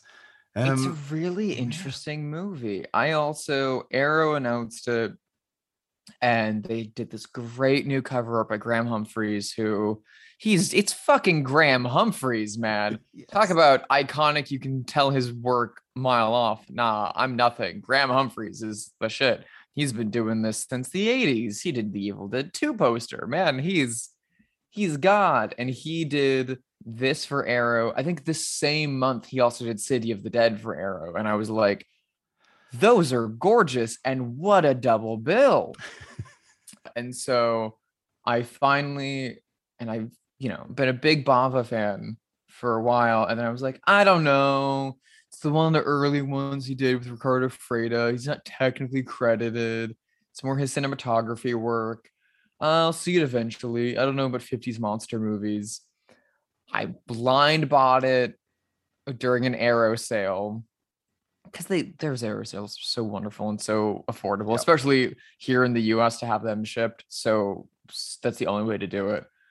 And then I was like, finally popped it on one day as like a Saturday morning movie to be like, all right, I can deal with some camp. If it's dull, I can just like play on my phone for a little bit. It is not dull.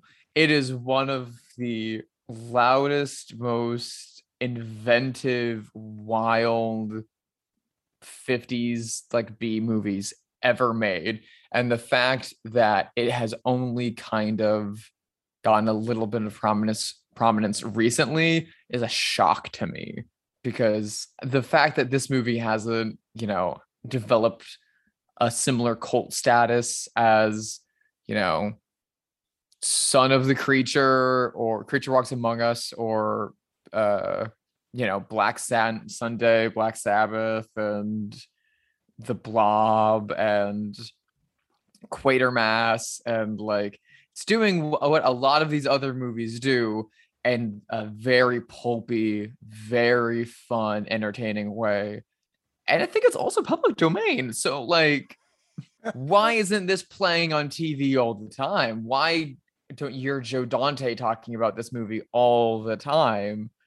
I just think like it never really got an American or English language release much at all. And it got buried. And I'm so happy that we're kind of able to rediscover it. Well, it's not a secret for those that have seen it that it sort of one-ups The Blob. It's a better film than The Blob. And it's a mile better than The Blob. Which is so strange when you would listen to a podcast or it would be on a documentary about 50s movies. It's The Blob that'll get mentioned. It'll never be Kaltiki. So yes, never. Very strange. And The Blob has the Criterion release, and The Blob has Steve McQueen, and it's early Technicolor. And listen, The Blob is great. It's good fun. And it's very influential. I mean, Night of the Creeps and like everything takes from The Blob, because like it's called The Blob and it's got that theme song. And the theme song's great. It's just pink jelly and it comes from outer space. It wants nothing but to consume, except if you freeze it. Side note, I've always loved that final shot of The Blob just sitting in Antarctica. And I've always wanted someone to make a Blob versus The Thing movie. They're both stuck in Antarctica. The Blob hates cold. The Thing hates fire. Send them at each other. They're both amorphous space creatures. I don't want Alien versus Predator. I want Blob versus Thing. They missed a trick. I think that's what's happened there. They've missed financial gold. Come on, John Carpenter. You got time.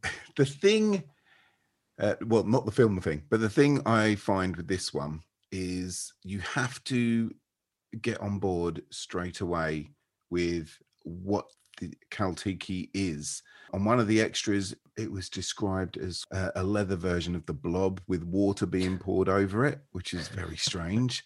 Yeah. My wife watched it with me and she said, is that just somebody in like a bin liner? So, you know, if you can get over that initial thing, I even think the miniatures that are employed are just cute and they're really good fun. The miniatures, the matte paintings, the underwater photography, the process photography. This is an effects film of a really high budget. Like these are all things that, you know, by the mid 50s in Italy, they could do pretty cheap and accomplish a lot of big things. Val Lewton would have killed to have half of these techniques in his movies at RKO. Like half of these special effects techniques were developed on Citizen Kane. Like it is insane and they're so well done. And like the opening sequence that blends together stock footage, matte paintings, and then miniatures of like a volcano and stuff all into one big process shot weirdly reminds me of the like jungle picnic scene in Citizen Kane or like shots from King Kong, stuff that like in the 30s and 40s would have been a big deal. And we'd still be talking about today as like, that's a really involved process shot. That's a really involved special effects thing. By the mid 50s in Italy, they're just doing these on a soundstage, shooting what they can shoot. Yeah. And Bava was really like the big guy for special effects stuff and the big guy for this beautiful cinematography. But talking about Kaltiki as a blob itself, if you took the Blob from the 58 film, it's stuck in black and white, it would look terrible. People that grew up watching that movie on black and white, you know, cathode ray tube TVs, I feel very bad for them. Yes. Because that movie is all about the color and that pink jelly looks so great. However, they knew Kaltiki was going to be in black and white because they did not have the money. And so Kaltiki is like, it's leather, it's textured, it's got little bumps and ridges, it's all goose pimpled. I love that. And it's crawling in a weird way. It feels more flesh-like because of that. And they give it all of these like textures and nipples and things so that it can catch the light in the black and white and be more tactile.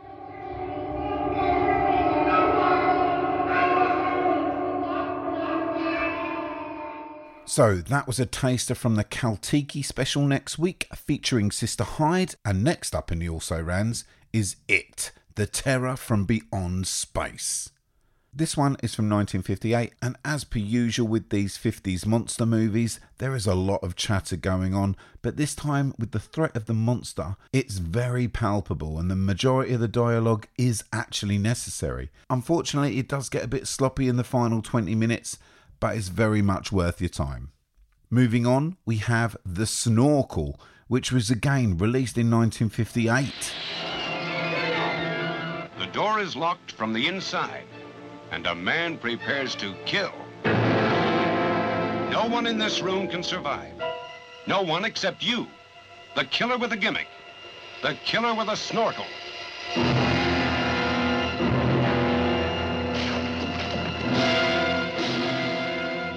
That was the trailer from The Snorkel, and even though this one starts with a rather grisly murder, the will he or won't he get caught scenario that this film hangs itself upon, it doesn't carry enough weight behind it for me to care either way, whether he does. Although, just when I loved the ending and I was beginning to reevaluate my whole opinion of it and put it really high in the list, there is a double ending and it totally eradicates any menace. It's a real shame. Following from this, we have 20 Million Miles to Earth from the year before, 1957. The airship XY-21, which crashed into the Mediterranean Sea on the 11th, was a single-stage, astral-propelled rocket launched 13 months ago from a site within the United States. The rocket, with its complement of 17 men, had landed on the planet Venus. Venus? The planet Venus? Some of you may also have heard the story of a monster now confined here in Rome Zoo. That beast is from Venus. And with this one, I can't really be any clearer than with the letterbox synopsis, so I'm going to read it in full. Here we go. When the first manned flight to Venus returns to Earth, the rocket crash lands in the Mediterranean near a small Italian fishing village. The locals managed to save one of the astronauts, a Colonel Calder, and he was the mission commander. A young boy also recovers what turns out to be a specimen of an alien creature, and it grows at a fantastic rate. It manages to escape and eventually threatens the whole city of Rome. Back to me now. This movie is quite mad, and I've got no idea if I love it or hate it. But it does have to be watched just to understand where the USA's head was after Japan released Godzilla. It's a really interesting movie. And next up, the OG, Invaders from Mars. It's got a great opening couple of acts where too many characters are believing this raving mad boy. But if that doesn't annoy you, then there are some really long-winded army vehicle driving scenes. Lots of running around corridors. I think the remake is just as good or just as bad, however you want to see it. But yeah, Invaders from Mars. I didn't expect what I got. And to end the second part of the Also Rans, we come up against the rather smashing The Bad Seed. And this is a movie where Patty McCormack is a rather nasty piece of work as an evil kid trope begins to really take its wings. Now that was a great movie, and the upcoming films that we're going to be talking about now are even better. Unfortunately though, this is where we leave the second part of the Also Rans.